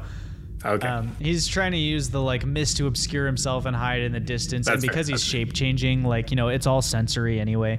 So yeah, so Jeb, you lose sight of him, but the other two of you still can see where the mimic is. And that brings us to Alan's turn. Alan, you have 30 seconds. Alan's just gonna hack at the floor where the mimic is with the scimitar of speed. 3 times. I just imagine like the mimic's like, yes, I'm on the floor. No one, and then just Alan's like, bah, bah, bah, bah. Exactly. Okay, so I got a dirty 20, a 26, and a 15. Alan uses his final smash on the mimic. Just slices into it 3 times. It only has 8 hit points. You kill it. So you are able to firmly destroy. It looks at first like he's chopping up one rock into smaller rocks, Jeb, until each of those rocks wilts back into the sort of gray, like sludgy fleshiness, and then fizzles away into vapor. And then there was silence. Alan holds the scimitar of speed up and just kind of looks at it. It's like, I honestly did not know what this kind of speed felt like, but this is quite helpful. And kind of good on you. Thank you. Been working out, Alan? Like, geez. I wish that were the case. It is in fact magical. Plus, the style of workouts that I do generally reinforce strength rather than agility. I know it's magical. I wasn't complimenting you on your working out ability. Oh, well, it was supposed to be like a joke because I'm still obviously better. Magical. This was all you. Shadow Walker, it's okay. Jeez, I know I messed up. Sorry, Shadow Walker was just. He's a little upset how I handled that. Your sword insults you now? He didn't insult me. He just felt Don't like... lie, it was an insult. You sucked. he just felt like he's better than whatever sword you got. Well, I mean, to be fair, he does seem to have sentience, which is quite interesting. I would say in that aspect, your sword is much more intriguing than my sword. However, I found my sword to be very handy in this situation, while it seemed as though your sword was not necessarily as much of a boon as mine in this situation. Not to say that it's not necessarily a boon in other situations.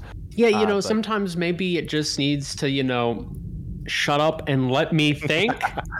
Well, don't let it get talking negative to you. If it ever gets you down, just tell it it's blowing smoke. Oh no, it's fine. Well, right, Shadow Walker. Oh, it's okay. He's being quiet. He's giving you the cold shoulder, I guess. Well, in that case, I mean, love you, buddy. I think it's just time to continue forward. No, the sword. Oh, the first time I hear you say the L word and it's to a weapon. Interesting. Okay, that's fair enough. That does fit with. That's fair. Anyway, let's continue on. This sort of strange, misty, mazy something. I would like one of you to roll a survival check to orient yourself directionally to try and figure out which way to go as you continue moving forward. If Fox wants to do that, I'll do it instead. What? Because he's been rolling so low. That's pretty funny. This, I'm not even trained in it, and I got a +0. But I think I can handle it. It's like the old left hand rule, right? Jeb just crosses his arms and just like, I'm ready. Following you, pup. It's the left hand roll. You just stick to the left wall, and you eventually make it out of these, right? Yeah. Okay. What am I rolling? Survival? Yep. That normally applies to like hedges because of the way that they grow. You know, you can build walls in whichever way you want, but you know, that's you do you. So if you think about it on a scale of 1 to 10, Yeah. a 9's really good.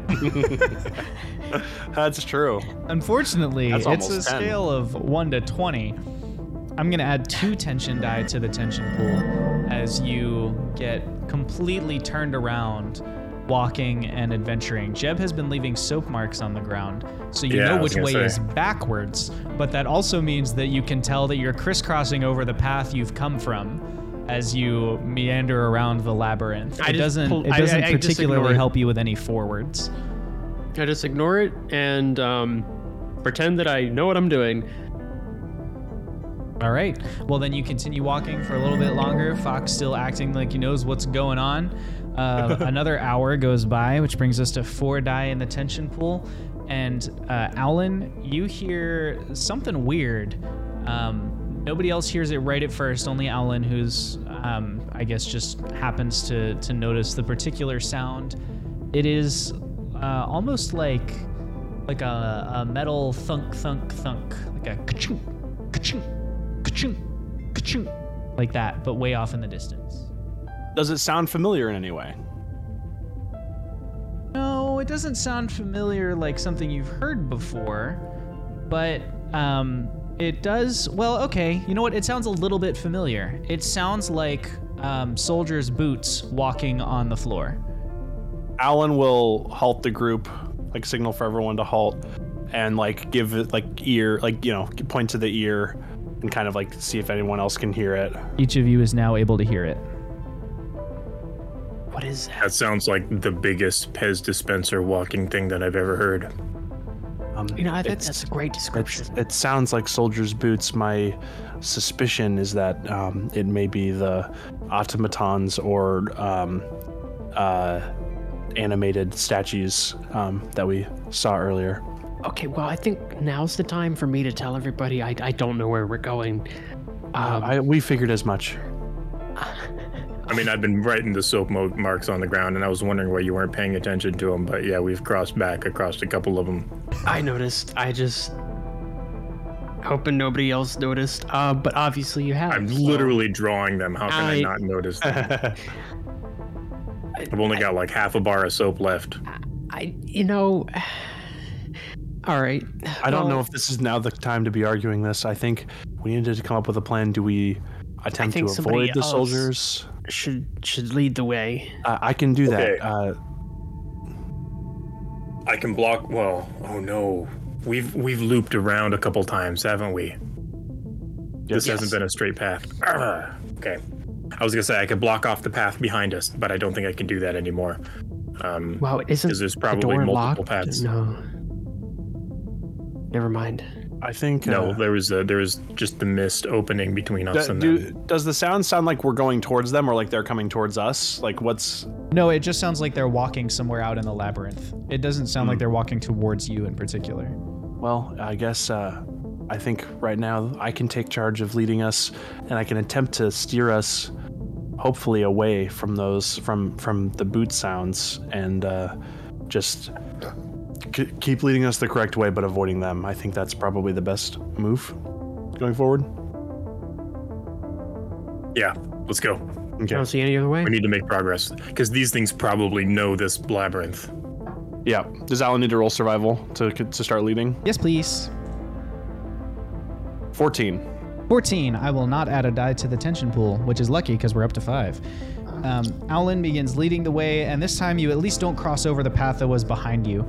It's still a meandering, twisting sense, but you are just kind of, I don't know, following your gut, making good guesses, whatever. You don't run into any dead ends for a while. You do, after a little while, come across a section of space where, like, in the distance in front of you, the mist changes color. It's been this dim gray, sort of whitish, ambient looking thing for the whole time. Now it is a swirling yellow in front of you. You haven't stepped into the yellow mist yet, but there's like a small patch of swirling yellow ahead of you. And that's what you see. This must be directly under the tree that Fox was taken care of up top. I was about to say, Mom always said, white snow is fine, but don't eat the yellow snow. Yeah. And I assume the same's for mist. I mean, I don't. There seems to be an equally, like a toss-up between this being something dangerous, like a trap, or what we're looking for. How is it exactly what we're looking for? The rod could be within the yellow mist.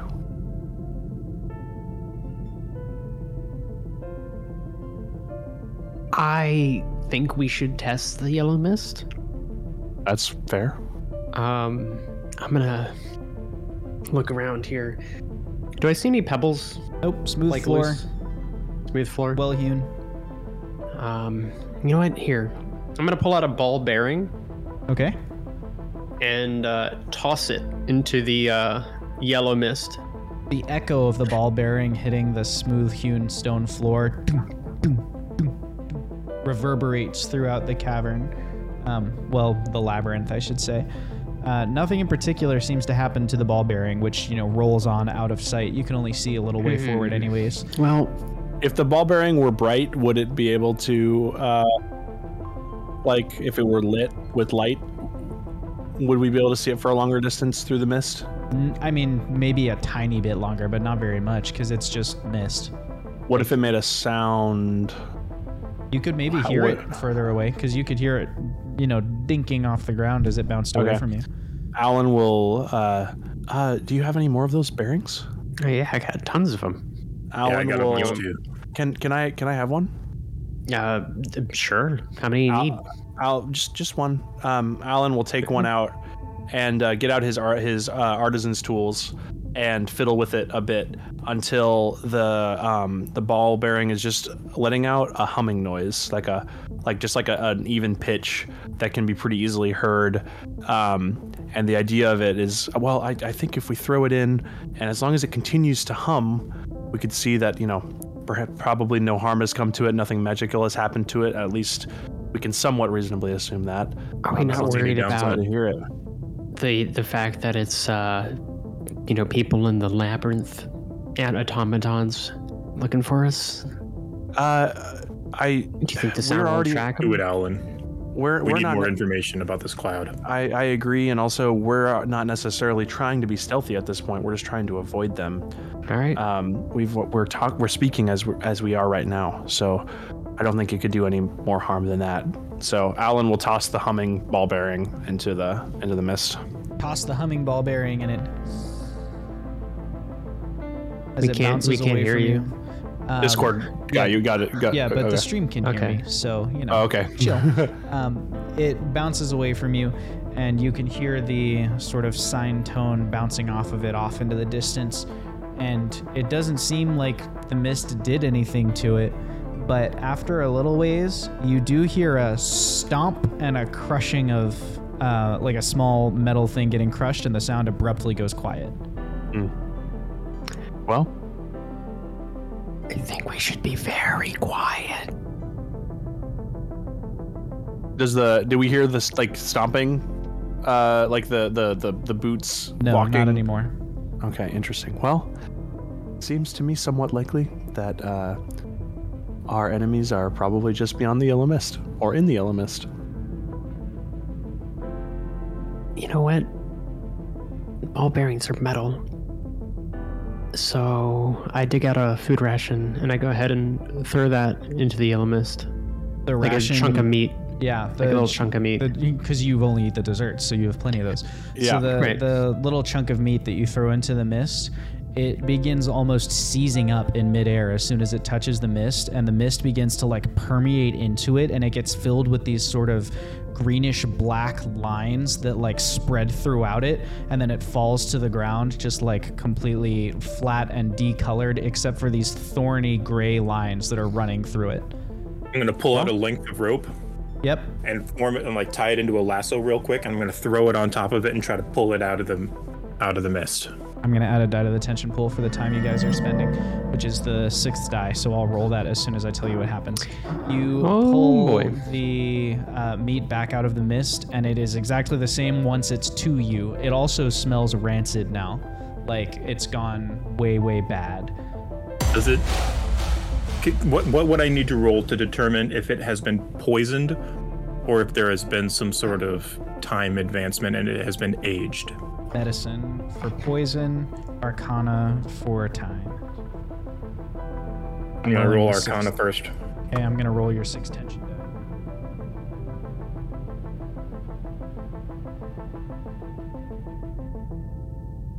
$11 Arcana. Okay, it has not been advanced in time as far as you can tell. Well, I think it's safe to say that we do not want to go through the yellow mist. I think it's time to backtrack and find another way. I agree. If this is poison, I have something for it. How so? Well, let me see. I pull into my brown paper bag that I have like my soap and all of my other goodies and stuff in. Okay. And I pull out my Theki root. Okay.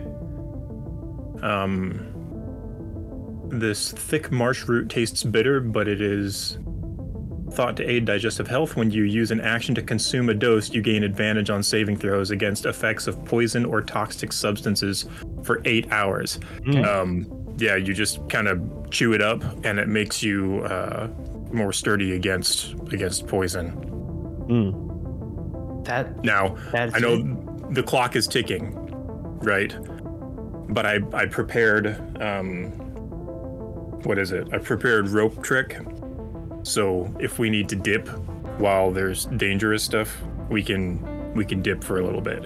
So just as he finishes saying that, you hear from somewhere off in the labyrinth, you hear somebody yell, no, wait! And then you hear this huge noise, and the whole ground shakes underneath you.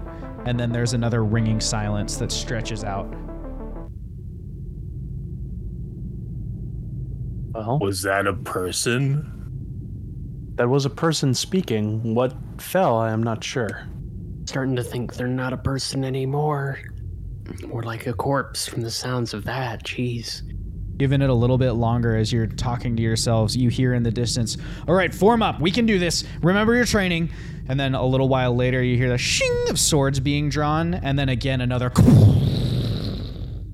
They're fighting something else. Is that, DM, is that coming from the other side of the yellow mist or behind us or? Somewhere. It's reverberating around. Right. It's far enough away that you can't tell which distance it is. So it's not like immediately next to you. You know what? Screw it. It's we need to get going. Jeb, give me some of that chewing stick. I will also take some. Okay, and I hand them all a piece of the root. Just chew it up really good. You want to get the saliva so that it's like juicy. It'll work in your stomach later, but that kind of kickstarts the process. Okay. All right. I'm gonna go ahead and shove my hand in there. Make just your hand? Yeah, yes. Just to test the waters. Nothing happens. High five. High five. All right. And I just walk in. Constitution save. Yeah. Which you now get to make with advantage. Yep. Yeah. It is a poison, so yeah. Thank God, because I have no modifier for Constitution. That's an 18. Okay, Fox is doing okay. Okay. Jeb, I was really doubting your root, but I think it's doing me good. I got a 17. You're okay? Let's go. Oh, I got a natural 20. All right. Go. You're all okay, but you can tell from the smell as you walk through, like, this would not have been good to breathe in under normal circumstances. Like, it is really good that you have this root to, like, filter out the problems. As you walk through We're still chewing out. Yeah. The yellow mist only lasts for about 13, 14 feet. And as you come out on the other side, having reached like 15 feet across, you don't hear any more of the yelling or the fighting or anything like that. But you do see, just rolling along the ground towards you, you see a rivet from like a metal armor piece's boot just rolling along the ground on its own. Ding, ding, ding, ding. Rolls past you and kind of comes to a stop somewhere off in the distance. The path goes left and right. The rivet came from the right. What is that? Like a little bolt? That's from a soldier's boot, presumably. A boot? A boot. I'm sticking with my corpse theory. Speaking of boots, all of a sudden you hear the slamming of a loud metal boot on the ground near you. You look up and see before you something that, Alan, you remember the ALF lecturers forbidding the attempted construction of. They are called helmed horrors. And they are what happens when you infuse necromancy and an artificer's construction. You wind up with a construct like this. It is a hollowed out suit of armor filled with a sort of red vapor, carrying a sword and a shield, like a full tower shield with it. It doesn't have eyes, so you know because of that, like it doesn't have sight, but it does have the ability to kind of detect what's around it in some way. You're not totally sure how those pieces work, but you know it can still sort of detect what's going on, but not as well as if it had eyes. It is stomping towards you, and as it stomps towards you, it flings its sword out to one side, and the body of a private security goon flies off of it, bounces off the labyrinth wall, and slides to the ground.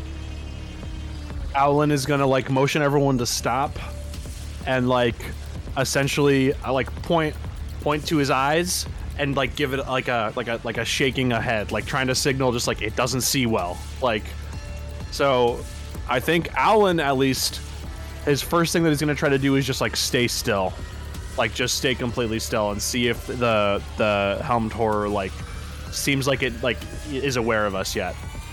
All right, you sit still and you wait. There's the sound of the mist echoing around you, and the slow, methodic of the metal boots as the helmed horror walks towards you.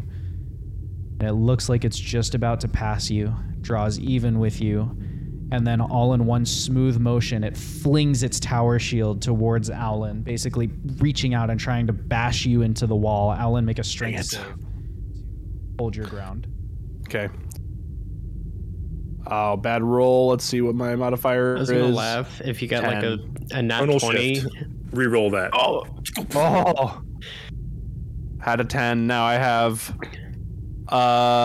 14.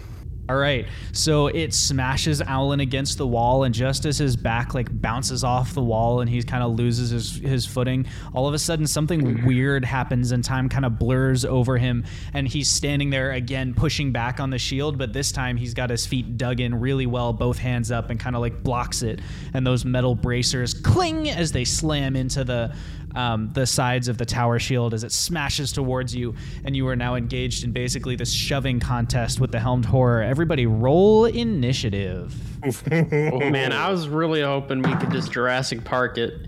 I also was hoping that. Alan got a 15. Okay. 17. 20. Oh. Jeb doing well with the initiative. Okay, that brings us to the top of the combat round, and the top of the combat round is Jebediah Peppermint. You got 30 seconds if you need them. Oh, I didn't want to go first because I don't know what to do. I know exactly what to do. I'm going to... That was a quick turnaround. Yep, I'm going to pull out a number 2 spell slot, jam it down into the front of the blunderbuss, crank it around, and shoot it at Owlin in the back. And he's going to go turn large. Yeah, let's go. How tall are you normally, Alan? Alan is normally 6'5". Okay, so that probably makes you what, like 11, 12 feet, something like that. Like it basically doubles his size, right, Jeb? Let's go. Is that right? He becomes size category large. Yeah, okay, doubles yeah. his size. The tunnel is only 10 feet tall. So, unfortunately, Alan, it's a real cramped space for you. Your head is kind of like just like you mimed on the camera. Your head is like tilted to the side to hold your space. And it's going to be really difficult for you to maneuver and use, like your extra attacks, if you use any of the bonus attacks, are going to come with disadvantage. Only the first, just because you're trying to swing and recalibrate. But you can still make the first one just fine. But you get a plus D4 to your damage. There you go. Okay. Just crush it with your weight. Are you doing any move actions? It is basically close enough to hit everybody at the moment. Like you're in a small tunnel, so you can just kind of change who's in line away. where. Okay. Yep. Yeah. I'm gonna back away far enough to probably about 30 feet, so I can like cast pretty close range spells. Okay. Yeah. As a reminder, you've only got about 5 to 10 feet of visibility. So if you need line of sight I'll get them right at the edge of that. So I'll stay back about 10 feet then. Cool. And that brings That's a good reminder. Thank you. That brings us to Fox's turn. Fox, you've got 30 seconds if you need them for clarification or questions. Is there any kind of like, besides the metal, any other part to it, or is it just armor? It is, the suit of armor is like hollowed out inside, so there really is just armor with this kind of red vapor swirling inside of it. Okay. Hey, Shadow Walker, you got any ideas for this? I think we should kill it. You think you can break metal? Not easily, no, but I would do better than other swords. I will attack it with the power of dark energy. Okay. Well, here goes nothing. It's your sword basically saying, don't forget I do necrotic instead of slashing damage. Oh, wait. Oh, man. I'm gonna go ahead and pull out a short bow and back up to Jeb's. Shadow Walker, we're gonna have to wait on this one. Why would you do this to me? Don't tangle the dream and take it away. Are you delaying? Is that what you mean? Yeah, I'm gonna ready a shot, but I'm gonna delay. Okay. And that brings us to Owlin's turn. Owlin is just left the only one standing in front of. Owlin also fills the entire hallway. Yeah. It's like huge. Okay. Owlin is going to bonus action rage. Okay. So he's huge and he's got his big angelic wings, like ethereal wings sprouting out. And he's just like, and he's gonna use the scimitar, but he'll only do 2 attacks because he uses bonus action on the rage. Okay. Owlin's incorporeal wings actually stick out through the edge of the tunnel, like they just hit the wall and kind of vanish into it because they're so clipping big. through like a video game. Yeah. So first one is 15, second one is dirty 20. All right. The dirty 20 hits. Ah, dang. Okay, interesting. Well, this is then... then I get to roll an extra d4 of damage, correct? Because of the size? Yes. Okay. So, 10 plus, and my rage bonus is... Rage bonus is 2, so 12 plus... Oh, let's go. 17 damage. 17 damage. All right. Wow. Yeah. The chat has granted you a boon. So if you guys want to come up with a creative way to use that boon, we'll figure that out in a second. Otherwise, I will come up with one. But first, the Helmed Horror is going to take its turn. Having been, with only Owlin next to it, it's going to just attack Owlin twice with its multi-attack. Makes sense. So it attacks Owlin. Oh, dear. It confirms a nat 20 for the first attack. No. And it rolled a 24 for the second attack. Oh, no. So both of those hit you. And the longsword, or they're both a longsword attack. Sorry, I was muted. I said chronal shift on that natural 20. Oh, okay. I want to force him to re-roll it. Okay. He got a 16. Does a 16 hit you, Alan? 16 does hit, yeah. Okay, so he hits you, but it's not a crit anymore. Okay. That's much better. My last one, guys. Okay, so the first one deals 7 points of damage, Owlin, and the second one deals 7 points of damage, for a total of 14 points of damage as it hits you twice with its longsword. Ask because you're raging. the tower shield kind of like that you were pushing against, it pulls the tower shield out of the way to attack you, but at the end of its turn it slowly brings the tower shield back in front of it, basically like putting up a little bit of a defense in front of itself for like some partial cover. And that brings us to the top of the round. Before we get back into initiative order, let's talk about what we could do with a boon that would be really cool. What's something chat could give you, or something kind of circumstance tweaking that could be awesome right now? I got an idea. Hear me out. All right. Big brain plays. Okay. So I've been holding off in Shadow Walker, right? Because he deals necrotic damage. Mm-hmm. But what if instead of doing that, Shadow Walker somehow feeds upon the necrotic energy of the Dark Horror? Okay. Just like instead of attacking him, just sucks. He sucks life out of him. He sucks necrotic damage out of, or necrotic That's energy out of him. That's pretty cool. I think that's cool. If Josh is down with that being a boon, I think that's sick. That's pretty cool. So let's do, in that case, let's make it a grapple between Shadow Walker and the Helmed Horror, where basically it's like grappling over life energy. So it can just use your grapple mods. So you can use, well, I'll let you use Dex because you're a rogue as well. So you can do acrobatics or athletics for your grapple. Normally you have to use athletics to establish a grapple, but you can use either of them, and he will fight back. So does Shadow Walker almost like turn into a whip form on the head of it? I was picturing it as like the blade goes in and then swirls out of the sword into like almost like a tree where like the branches kind of stick out to the side and it begins fighting. What'd you get, Fox? 16? He rolled a 15. So here's the last piece of this that we need to navigate. You are attacking past Owlin, who's huge. So what I'm going to do is give Owlin a dex save at disadvantage to like squeeze out of the way. Otherwise, Owlin will take just a d4 of necrotic damage. Basically, like for the sword to pass through and get to the thing as it spreads out, it like brushes you a little bit.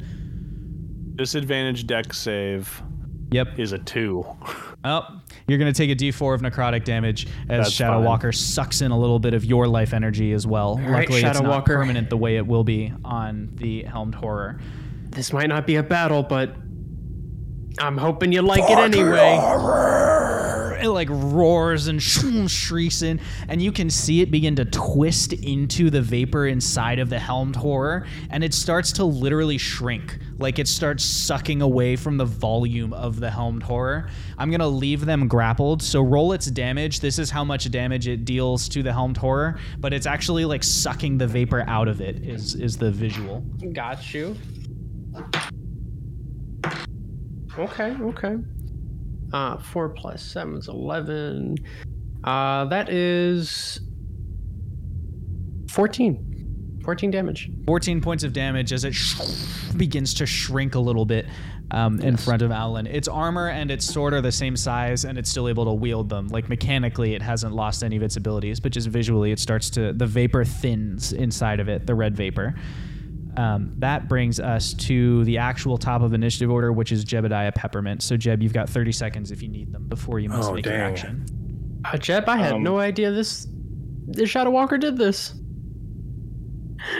Yeah, that's really cool. I'm super happy for you. And I am going to cast Magic Missile in between Owlin's legs. Okay. They're just going to go like underneath and then up through the bottom of the Helmed Horror. Okay. Remind me the damage type of Magic Missile. Force damage. Force damage. Okay, so the Magic Missile streaks out from you as it always does, but it almost seems like it just passes through harmlessly through the vapor inside. It seems like perhaps this creature might be immune to damage of that kind. Really? Yes. I pat Owlin on the calf and I say, "You got this, pup." And I back away. Fox, it is your turn. You have 30 seconds if you need them. Otherwise, you can just continue Shadow Walker's grapple. I'll just continue Shadow Walker's grapple. Okay, another opposed grapple check. He rolled really low, right? No, he got a 21. Okay. I rolled a 2 on the die. All right. it's going to start sucking vapor out of Shadow Walker. Oh no! So we'll give Shadow Walker, Matt, roll 6d6, and that's how much Shadow Walker has to work with here. Okay. How much what? How much vapor, basically, before Shadow Walker has been consumed. The other way around.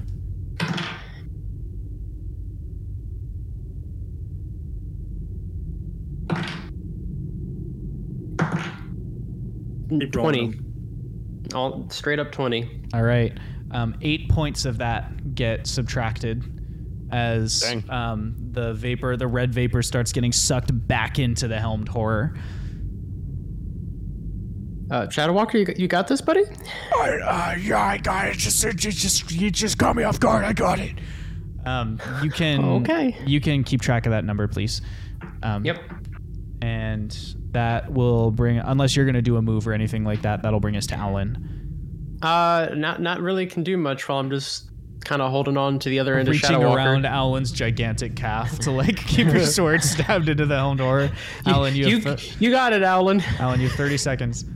Okay, Alan is gonna triple attack. His last attack, it sounds like, is at a disadvantage because of the like space constraints. Yep. Okay, I'll roll the first 2 attacks first. We have a nat 20 on one of them and a 22 on the other. Okay. Should I roll to confirm the nat 20 here? Yes. Did not confirm. Okay. And then here's the disadvantage on the other one. Did not hit for sure. Okay, so you hit him once. Oh, I got a natural 1 on one of those. I'm gonna roll to confirm the natural 1. I got a 3 for the natural 1. So I have a natural 20 unconfirmed, a hit, and then a natural 1 that is confirmed. Okay. If that makes sense. Yes, it does. Let's do, so you can roll your damage for the 2 hits. The natural 20 is just another normal hit. So 2 normal hits, and then you're gonna roll damage and have it for the 3rd attack, and Fox takes that damage on the backswing as you're like getting ready to attack for the 3rd time. You also get a D4 of damage per of those hits because they're large. Yep, I got those. Okay, so the total on the helmed horror is 17 damage, and then the total on the oh wait, no, sorry, I forgot to add the 17, 27. Sorry, I forgot. No, not 27. Let me look at my character sheet. I'm done. Do you need help there? No, it is 27. 27 on the helmed horror, and then you said roll damage and half it for. Yes. Okay. 9 plus 2 is 11. 11 halved is 5. Okay, 5 damage. Fox, you take 5 damage Fox as he hits you with his sword. Whoa. Alan, jeez. Watch where you're swinging. I'm sorry. He's still in rage and giant mode. The helmed horror is going to multi-attack Alan again.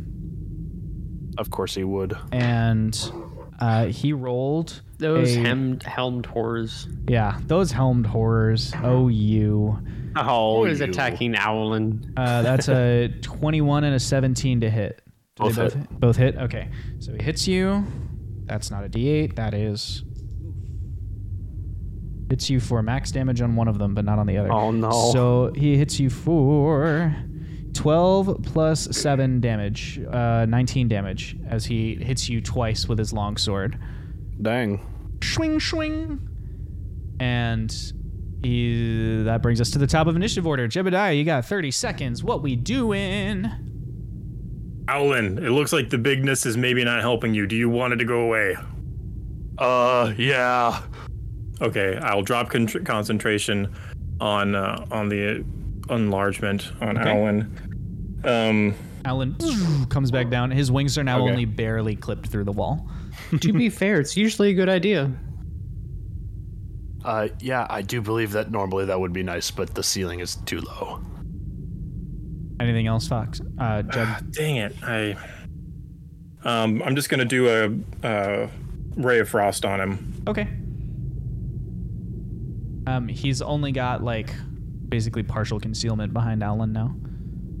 Alan in your way. That's a 16 you can move to get him in line. 16 to hit. Yeah, that's not going to hit him, unfortunately. Dang it. So, you back it up. Yep, you cast Ray of Frost, but with Owlin and Fox in the way, like it's hard to get a clear shot. Yeah, that brings I was like aiming for his feet between. Well, I guess Alan's short now, so yeah. Yeah. It just goes astray. Fox, it is your turn. If you want to do anything besides continue your grapple, otherwise we can just roll that opposed grapple over life. Shadow Walker, you got this. I will destroy my enemies. Don't destroy yourself. No pain, no gain. Okay, better roll this time.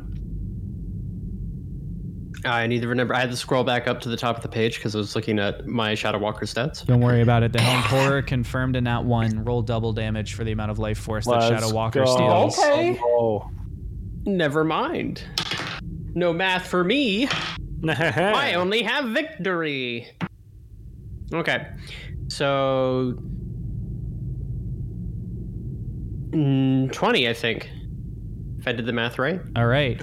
Shadow Walker suddenly, like, there was this kind of tug back and forth between the branches of the shadowy vapor and the swirling red vapor, and all of a sudden the branches, like, each of them forks at the end and just shoots outwards like veins all throughout the Helmed Horror, and then condense into this like small little ball of vapor, and then the armor just falls lifeless to the ground around it as the ball of vapor sort of slides down the blade into the hilt of Shadow Walker, and then kind of wraps around the hilt, like swirls around your hands a couple times, and then joins into the blade, extending it from a rapier to functionally a longsword.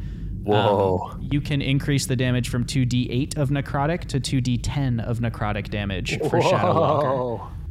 As it absorbs the other, it will still take the form of a rapier moving forward. Like, you don't need to worry about weapon training, but like it's bigger than it was before, and the hilt has like more ornate stuff in it.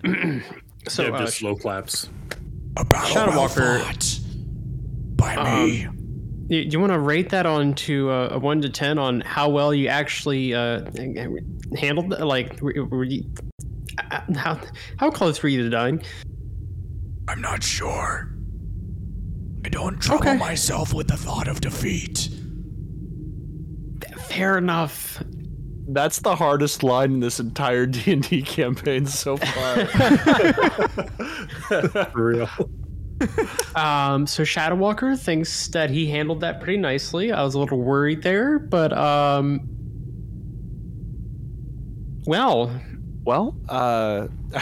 no longer raging, obviously. Yeah. Well, I think we went left last time, and this. Hey, going forward is a good plan. There were private security goons down here. And I don't know if we need to check their remains out, or if there's a couple of them that are still alive. But we need to know why they're down here. Yes. I mean, because I don't think Makar is aligned with them, or if he is, we would need to know that he is aligned with them. I wouldn't think so. I get the feeling that the answer to that will be revealed within the night. I feel like if Makar was aligned with them, and Makar made this place, right?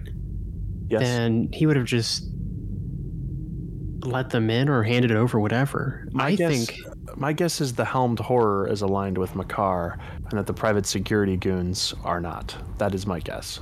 That's what I was thinking. Yeah. Okay, we're all on the same page. Those goons have had some good stuff in the past. Maybe they've got some stuff left over. I think that's fair. Good. I think taking a right to go see what they have left behind is a good idea. I was also going to check that corpse that got swung over into the wall on the dramatic entrance. Fingers crossed for the spider climby ciphers. Oh, yeah, I'm definitely checking for ciphers. All right, you investigate the bodies. However, unfortunately, they have been so effectively destroyed by the Helmed Horror that like anything that was in their inventory has been like cracked and crumbled and left in absolute ruin. The closest one to like anything recoverable that you can find is the one that was flung off of its sword into the wall right before you fought. It is only about half destroyed. And the rest of the creature's remains, you can tell that it was some kind of elf or half elf maybe before it was killed. All of its equipment has been like smashed and bludgeoned and, you know, squished. It was shoved into the wall by the tower shield to kill it. So it literally was like compressed until it died and then impaled on the sword to confirm it. However, you are able to find its orders wrapped in like a little scroll case. This one must have been the captain or leader or whatever. What kind of secret are you hiding? And can't squish paper, it's already flat. You can, yeah, exactly. It's already flat. And so you pull it out and uncrinkle it a little bit and, you know, kind of squint around the blood. And it is, they are orders to seize the dragon's head rod from the traitor. And that is what the scroll case says on it. You can see based on like the plans that are kind of included in there, it's only a very like top level overview of the assault plan, but it does look like they entered by using explosives like over the labyrinth at some point, which might explain the distant booming sound that Fox heard earlier when you were above the keep. Ah. Oh, and you can tell that there were 4 of them. You have so far seen 3 bodies. Okay. Well, here we go. I mean, yeah, like suspicions confirmed, and I think another thing that we learned, Alan, they got squished. You went toe to toe with this thing. I'm glad you're on our side. Well, he wasn't even wearing a shirt when he did it. This one was wearing armor, and he's crushed.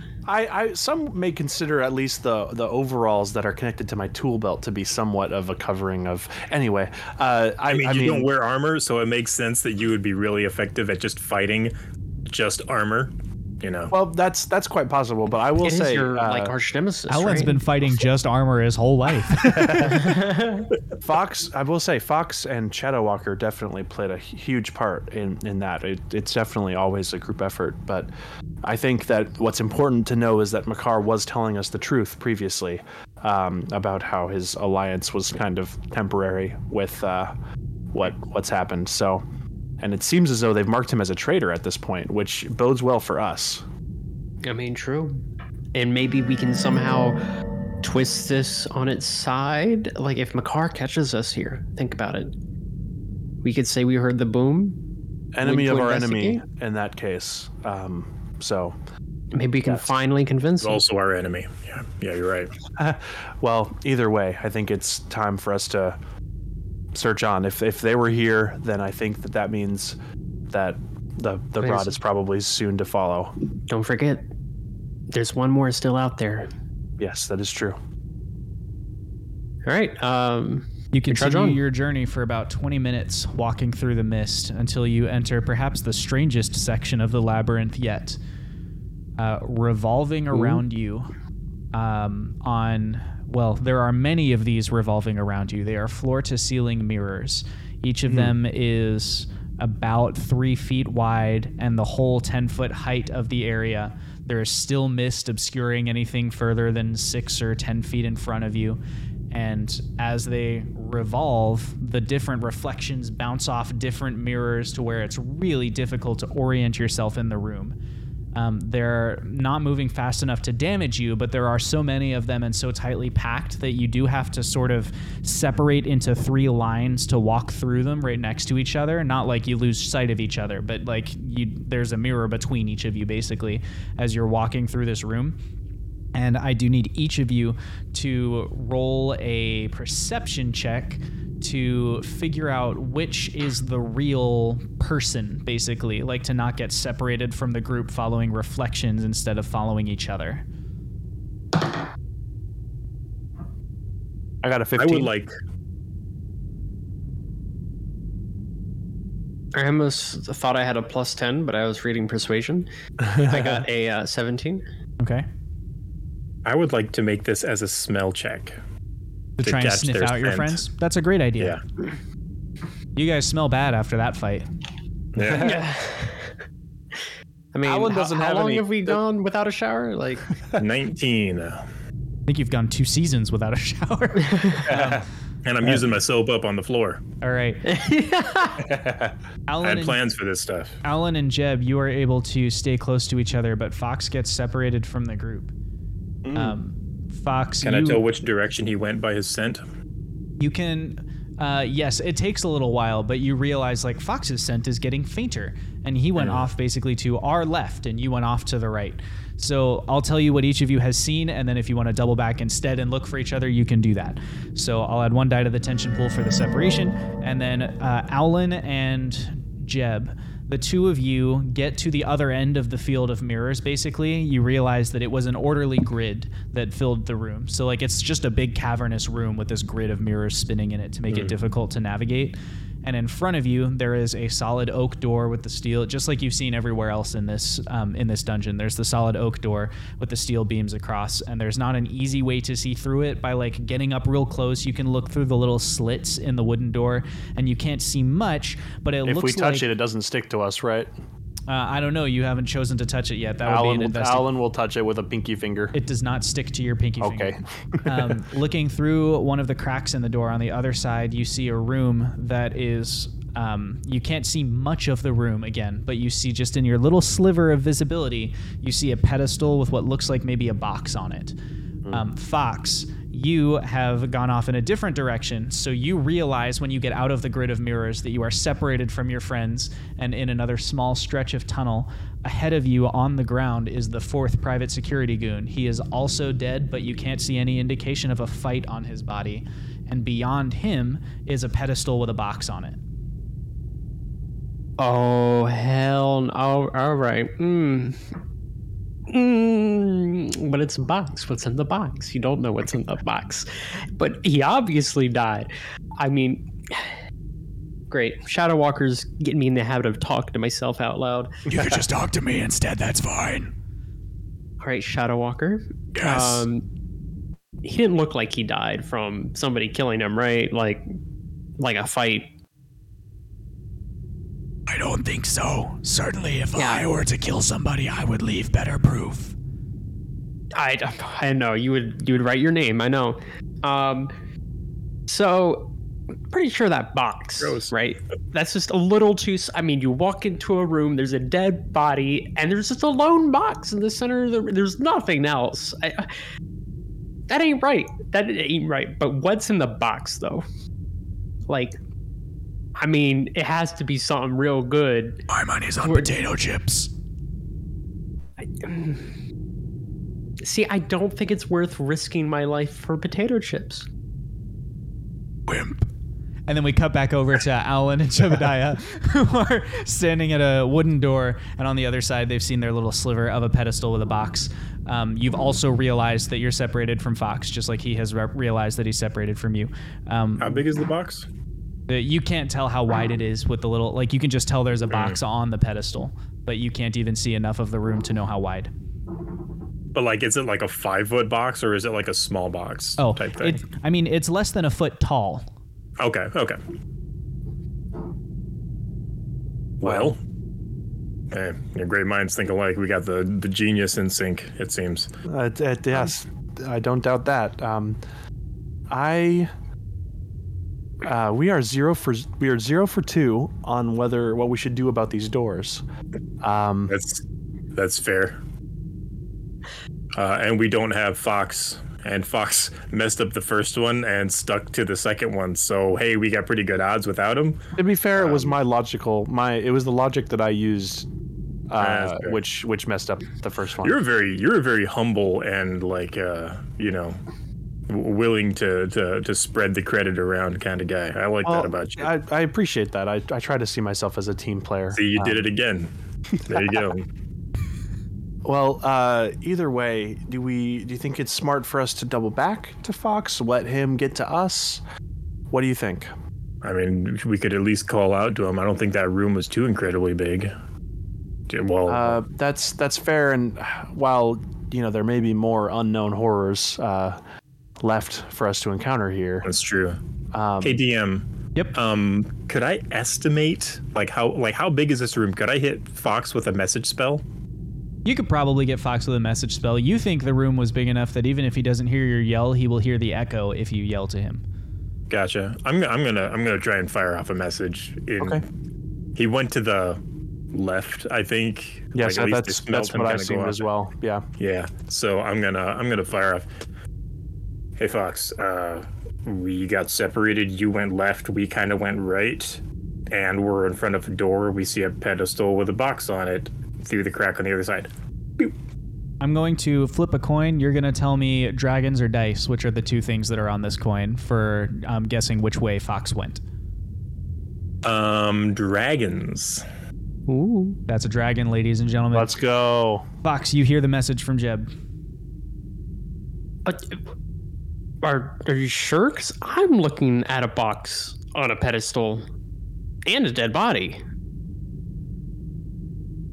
Alan, he said that he wants to know if I'm sure of what we saw, because he sees a box on a pedestal, but also a dead body. I don't understand why that would counteract what we saw. But he appears in good spirits, so at least we know he's safe. Do you think it would be reasonable to send another spell again? I can do this as much as we want. Oh, well, perfect. Then I think maybe sending another message telling him, yes, we are sure of what we've seen, and if that's a dead body, then it would be best, I think, to try our side first, because his side is likely a trap. And then I'll twist it, and I was holding it up to Alan that whole time, and I just got his, and then I send it to Fox. The dead person's is a fourth security goon, right? And I don't know if we're talking about like one of these like goblets is poisoned kind of situation. I think that's about the end of your 25 words, right? This is the one with 25 words. I think right. so. Yeah, so that's what comes back. Oh, so it's not like, okay, so the it's one of the goons. That's the fourth goon. I mean, so we don't even worry about that, but I would ask him to regroup with us. We'll try our door, and if that doesn't work, we'll try his side. I think that sounds like a good idea. Fox, that sounds like we've got like multiples of the same thing. Come back to us. We think yours is a trap.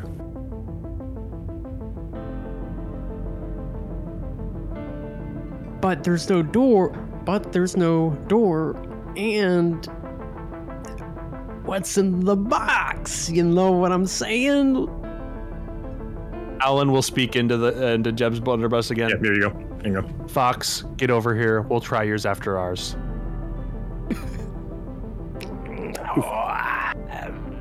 Okay, but I'm searching the body first. That's dangerous. Investigation. First, how close is he to the box? He's like not quite touching the pedestal, but like maybe 5-6 shins away. I'm gonna grab like the part that's furthest away from the pedestal and just drag him closer to the edge. You do so. And then I search his body. Okay. A wise choice to confirm that your foe is dead before moving to the spoils. What's your investigation? Yes. 2. And sorry, it was a nat 1. So I guess 2 if you were to add my... Nothing of note. He seems dead, but otherwise untarnished by his experience. You can find nothing of value on his body, and he does not appear to have anything useful to you, and you're just like, well, that's a dead guy. Oh, didn't find any gold coins, so... Shadow Walker. Yes. Think. Right now, something crazy, life-changing could be in that box. That sounds cool. But that life he's back change right now? He should be like coming back here pretty soon. I believe right now he's probably contemplating whether to risk his life and touch the thing or to it to us. And I have realized at this point that I have no influence on what he does. You know, you make a pretty good Zoth in Zoth's absence. Zoth has taught me well on the ways of Fox, I will say. If he dies, I'm going to kill him. Yeah, I as well. I'm going to roll... I don't have a D4 on me. I'm going to roll a D8 here. If it's odd, I'm going to attempt something. If it's even, I'm just going to walk back. Okay. It's even. All right, I'm just going to walk back. So as you're saying, I've realized I have no influence over what Fox does. Fox walks out of the mist. He's just followed the edge of the room to avoid getting lost in the mirrors, and eventually he comes around the corner and is with you again. All right. What's so great about your door? That it's not already tripped. Yeah, there's no dead body. Well, if it's not already tripped, we could end up tripping it. You get what I'm saying? I'm not sure exactly how it works. However, I will take the risk of knocking this time. All right, so here's my theory. All right, where we went through the center of this room, we're at a doorway. You went left, and you were at a doorway. I'm sure there's another one to the right. I believe this is all going to be about picking the correct one, and if there's a dead body in the left one, that was the wrong one. Yes. Do we want to at least confirm there's something to the right? I think the private security goons confirmed that there's something to the left, but you said right, and I thought you were going with that the other way. We could. I'll be right back. Okay. I'm gonna go around the right. I'm gonna add a die to the tension pool. Fox, you run around the other side real quick, and sure enough, there is a wooden door closed. It's difficult to see through, but you're pretty sure when you put your eye up against it and check that it's not a mimic, you're pretty sure that there is a pedestal with some kind of box on top of it on the other side. Well, I'll be damned. I'm gonna go on back. Well, Jeb, you're right. It's an unopened door. The only one opened is with a corpse. My theory is that Jeb. This is my theory at least. If you pass through the maze of mirrors successfully, aka get to the center one, you will be rewarded with the correct door. And if you veer off to the left or right because you got lost, you will get the trapped door. That is my theory. Which is why I think we should open the center door. I mean, it sounds logical to me, I guess. No. I don't have a reason for the center door, but my only reasoning was not the left door because it had already been sprung. That is fair. Fair enough. Any precautions we would like to take before we just... I'll just be standing back here. I am going to cast mage armor on myself. Alan will cast false life on himself. Ooh. I only have one of those spell slots. Fox will cast step away by about 10 feet on himself. I gotta pull up false life just again to make sure. Make sure you know how it works. Make sure I remember how it works. I gain 1d4 plus 4 temporary hit points for the duration of it. So I will gain 6 temporary hit points. Let me put that in. My AC is 15 now, dog. Nice. Yeah, it is. Okay. Normally it's 12. Well, then, Alan will then knock, because it has the knocker on it like the previous ones. Yep. Alan will knock the door. You knock on the door, and after a little while, a little reverberating away from you, the door swings open. This one creaks. In front of you, there is a pedestal with a box on it. It is almost exactly 1 shin long.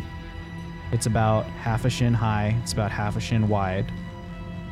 Beyond that, there is a pedestal with a box on it.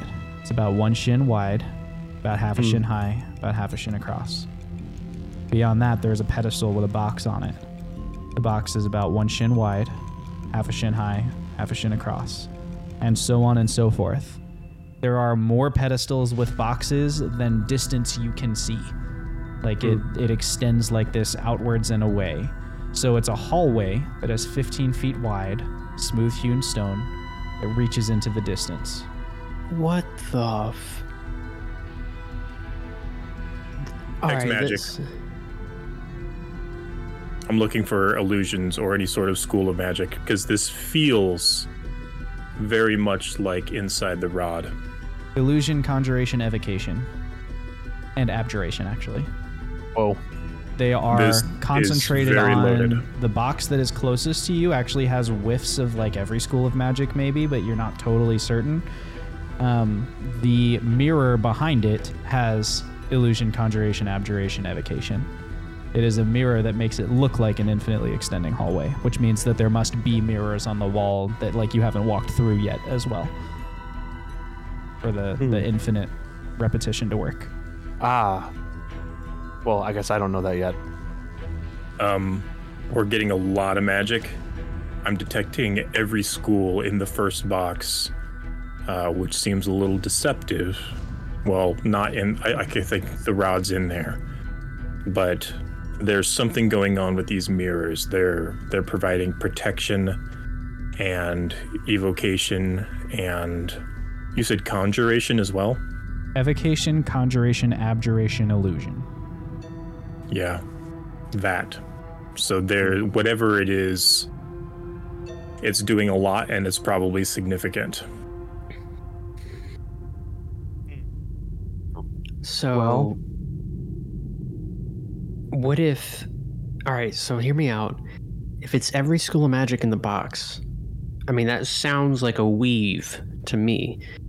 Oh, no, yeah. I get the same thing off of my rod. Yeah, okay. So that's... I think we're confident that it's there, but there's something with these mirrors... Right. That it's like that's the protection. Do we try breaking the mirrors? I feel like that's just a little too simple. I feel like if you went through all this trouble, you built mazes, elevators, and traps. Breaking the mirror should be the thing that, disables the trap. I think I agree, sir. What, sorry? I could cast Catapult on the box and try to fling it towards us. That could be the case. Another thing I thought of is perhaps obscuring the rod from the mirrors, such as like casting a fog cloud or something of that sort. I have that prepared. And then... No, I don't. I'm sorry. I can't do that. Dang. That would be my theory, is that perhaps there's something to do with the rod being visible in the mirrors that is protecting it. I'm going to go ahead and roll a ball bearing along the bottom of the floor through the door and see if I can't roll it past the pedestal, like into the mirror. Just roll. I want to do one after you. I want to try and hit yours and knock yours further. Okay. Oh, okay. Yeah. Hey, let's do it side by side. We'll see who's can go furthest. All right. I'm gonna roll for distance. You want one too, Alan? I'll observe. Okay. For science, I get it. I rolled a d20, and I just gonna take the roll number. I got a 4.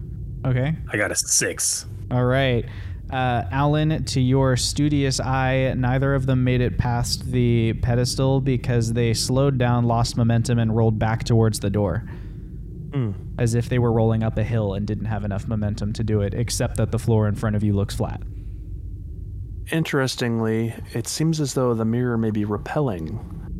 What the hell? Objects from reaching the item. I believe, Jeb, you mentioned using catapults to propel the rod towards us. I believe that may be a decent strategy to try. Now, hold on here. I probably just didn't roll good enough. No, it seemed as though it was repelled magically. I rolled a 17 to roll another ball bearing. Okay. You roll another ball bearing, this one much harder than the first. Now you're not trying to like gently arc around the room or anything. You're just like bounce off the walls, whatever. I just want to see how far this will go. And it flies into the room, bounces off one of the walls, bounces off the wall that you're standing on, shoots towards the mirror that is on the opposite side of you, the one you're looking at. So you're looking past the rod, or past the box that you presume is the rod, and at the mirror on the other wall. And it rolls through the mirror, and little ripples ripple across the mirror, and it rolls into the other room. Or the reflection of the room, I guess, but as if it were another room. That was unexpected. Well, I actually kind of expected that because, I don't mean to like toot my own horn or anything, but I was. This is conjuration, actually, and this is not only abjuration, but I think the previous room was all about mirrors pushing us to the left or pushing us to the right or trying to misguide us. And if if the gravity in here is such that you're disoriented when you walk in, you could get pushed into one of these mirrors around the wall. Perhaps. We need to test something, though. I need to test if magic can get in there or if it'll be counterspelled or hindered. Those goons and their little counterspell gadgets have got me furious with not being able to cast stuff. Gadgets? Jeb, you're a genius. I mean, I know that, but what about this time? I'm going to pull out my my Morbius bracelet thing. I'm like, all right. Ooh. So you said this thing can be like, I'm there, but I'm not there, right? That is true. All right. How many times can you use it? I forget. Nice. Does Alan remember how many times he can use it? I'm pulling it up in my notes right now. Okay. Oh, well, for actually this is what I get for letting my notes. players manage their own details. Yeah, gosh. I was just playing in character.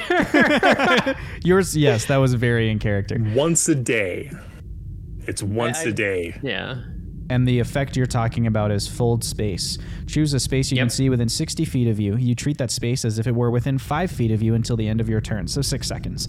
This allows you to move immediately to that space without provoking opportunity attacks, or to interact with objects or creatures in that space as though they were next to you, including allowing you to make melee attacks into that space. I believe then there are 2 options with which we can proceed. We can attempt Jeb's catapult idea or attempt Fox's folding space idea. All right. Time out real quick. Mm-hmm. First of all, glad we got to explain that to the audience. Second of all, anybody else ever play the Henry Stickmin games? Because this is exactly what this reminds me of, where it gives you like 2 really off-the-wall decisions to choose, and you have no idea which one's going to work. No, this reminds me of a choose your own adventure, and we're going to die, and I'm going to have to go back to page 15 and figure out how to get through the labyrinth again. That is It's how essentially that. D&D, It's essentially that's what D&D is. It's like a complex choose your own adventure. So, all right. I don't know. Either of these, I mean, I like your fold space, but it's one shot. I can try catapult twice. Let's try catapult first, and then if that doesn't work, we'll try folding space. Okay, I see the logic behind that. Because even if the catapult even if the catapult fails and the box moves somewhere else, we can fold space to get to it. Yeah, I was thinking that the gravity is going to be weird. So if it goes into that portal, that mirror portal thing, I don't know how that's going to affect things. I only got a range of 60 feet, and that goes on forever. Then I could see the logic of using fold space first. I just think we just should try something. Yeah. Okay, Fox, let's go you first. And I say we hang on to Fox in case he gets sucked through, because you're not going through, right? You're just pulling it out. Right. Okay. I'm gonna like hold on to Fox's leg from behind him, and I'll hold on. My to face is behind his knee. I go ahead and put the bracelet on, and I assume there's some sort of activation on it.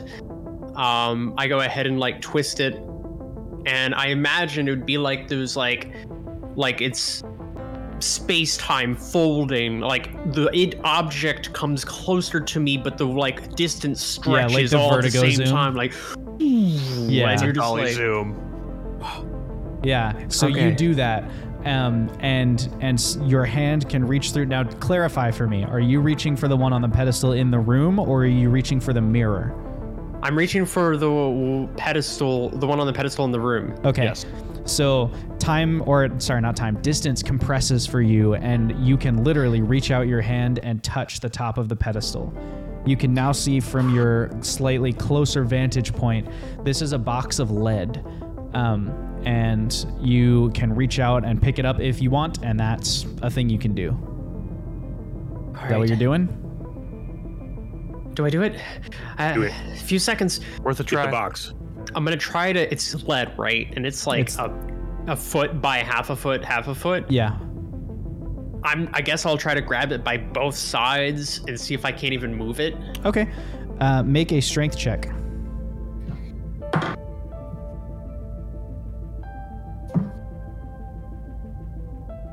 I rolled really great all the time. never bad.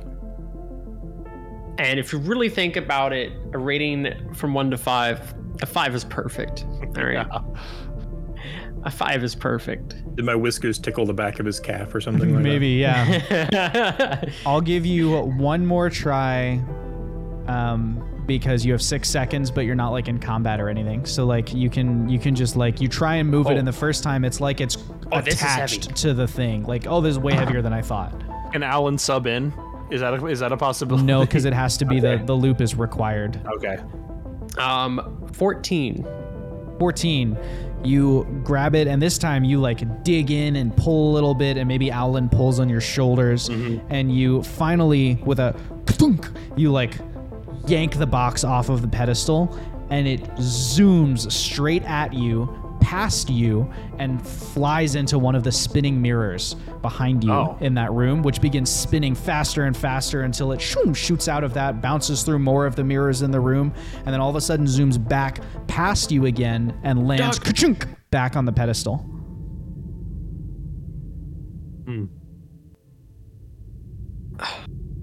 What the just happened? And then you get the same like dolly zoom vertigo effect as it, space uncompresses or unfolds. We still have the lead box, right? No, the lead box, that's what flew around. Like when he picked up the box, it itself zoomed past. Yep. And is now back on the pedestal. When he got in there, did the lead box have a top? Yes, it was a closed lead box, fully enclosed. Well, that's all we have on that strategy.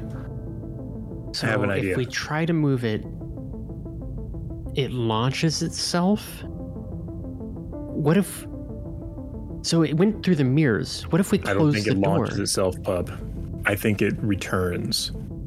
I think it's locked back to that position, and when you dimensionally pulled it out, it flung it around, and it was trying to get back like a lodestone. Oh, so you think the dimensional warp kind of like effed with it? That's possible. And I don't think... It would stand to reason that this securing of this box in place would either be attached to the box and not the rod inside of it, because otherwise he wouldn't be able to get the rod out if he needs, unless he like knows how to disable this spell.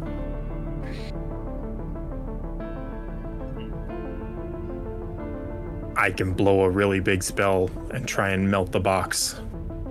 No. There's got to be something we're missing. None of us have gone in the room yet. I mean, technically, all I could see was the box, what was behind it. One of us could try going into the room, but... I wish we had Brad. Yes, that would be helpful. However, I don't have even the materials to make another Brad. Gonna add a die to the tension pool. We're up to 4. All right. I'm gonna try something. I'm gonna reach my arm through the door. Does anything happen? Nope. Alan will follow you in and attempt to be like that force that can pull you back out if you get like start to get like sucked into the mirror. So you're like preparing the action basically. Yeah. Wait, you're right. I'm gonna pull out my rope, tie it around my waist. Yeah, tie it around me. Yeah, all right. I'm gonna just take another step forward, half my body in the door. You are still fine. All the way through the door. You've crossed the threshold. I'm gonna walk up to the box. Okay, it's about 10 shins. You walk up to the box. It looks just like it did when you folded space. You're at the pedestal. You don't feel any, nothing feels weird or anything like that. You can now confirm that on the wall behind you, there are also mirrors. That's how they're making that infinite tunnel effect. And then ahead of you, another 10 shins past the pedestal is the big mirror opposite you. From this new vantage point, you can see that the rod or the box in the other mirror is flipped the wrong way. Like it's reversed from what you see in the room with you. In the mirror? Yeah, so like If there were like maybe a rune carved at one end of the box, you can see the rune on your left, but in the reflection, it's on your right.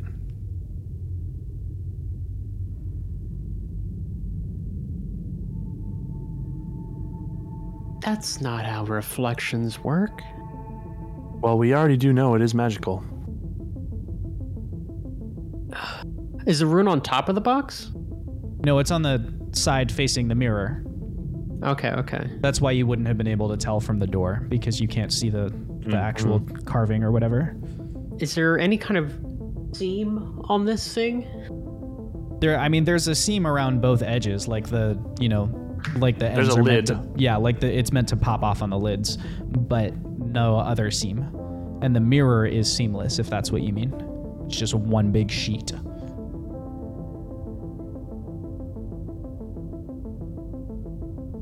I'm gonna try twisting the box. It doesn't move when you touch it. It's like really hard to dislodge. I mean, the next logical step I feel like would be to attempt to take the caps off of it. Okay. I'm holding fast to the rope. I'm gonna attempt to pop the lid off. You are unable to dislodge it. Even with your crowbar. Like it wouldn't matter what tools you used. Jeez, no, I can't even get it with the crowbar. All right, okay, it's a puzzle. There's something with this reflection. It's not just an illusion. It's the key. There has to be something to it, right? Wait. You could throw a ball bearing in, see what it does. I'm going to turn around towards Owlin. Okay. And look at the mirror on that wall. The mirror on that wall, the reflection looks like it's supposed to. Like the reflection is proper. I'm going to walk past the pedestal towards the magical mirror then. Okay.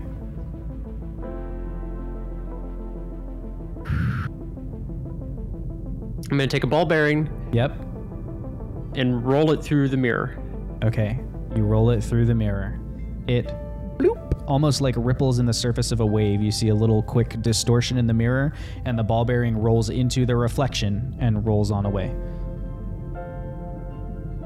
But I don't see like it roll back or anything. Like it doesn't come back to you? Yeah. No, you don't see it come back to you. And it doesn't accelerate? Nope. Just rolls like normal, like there's a room over there. I'm gonna touch the mirror, Owlin. Alan's bracing. Okay, you touch the mirror, and it feels cold, and it feels like it has just a little bit of flex or give, but you don't reach through it. Not at the moment, at least. You would have to like push to get through it, but you think you probably could. Feels weird. I'm gonna shove right through.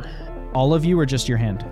Just like to the elbow. You shove through to the elbow, and your hand goes through to the other side. It's cold and weird, but it's not like hurting you or anything. All right. It's cold. It don't feel right. But I don't think I'm dying. If you think you need to get through to get the artifact, then we'll be here on this side. I'll be bracing the rope. 4 guys, Venture survives, right? And I go in. I'm gonna hold my breath as I go in. All right. You hold your breath. You leap into the room. Well, not leap, but you kind of shove your way into the room, right? And you push through the mirror. It kind of distorts around you, and you appear on the other side of it. The rope snaps behind you as the mirror regrows into a membrane. In front of you is the pedestal with the thing on it the wrong way. You find that you're able to manipulate it. So you spin it the correct way, and there's almost like a little shudder in the floor as if you've done something right. However, what you haven't seen is that when Fox went through the mirror, a reflection of Fox came out of the mirror. It draws Shadow Walker and attacks Owlin. And on that note, tonight's Dungeons and Dragons session comes to a close. We'll see you next week, everybody. What? Thanks for hanging out with us. Well, you and me, at the end of the video, kind of awkward, kind of waiting for you to subscribe and all that. I'm just gonna head out.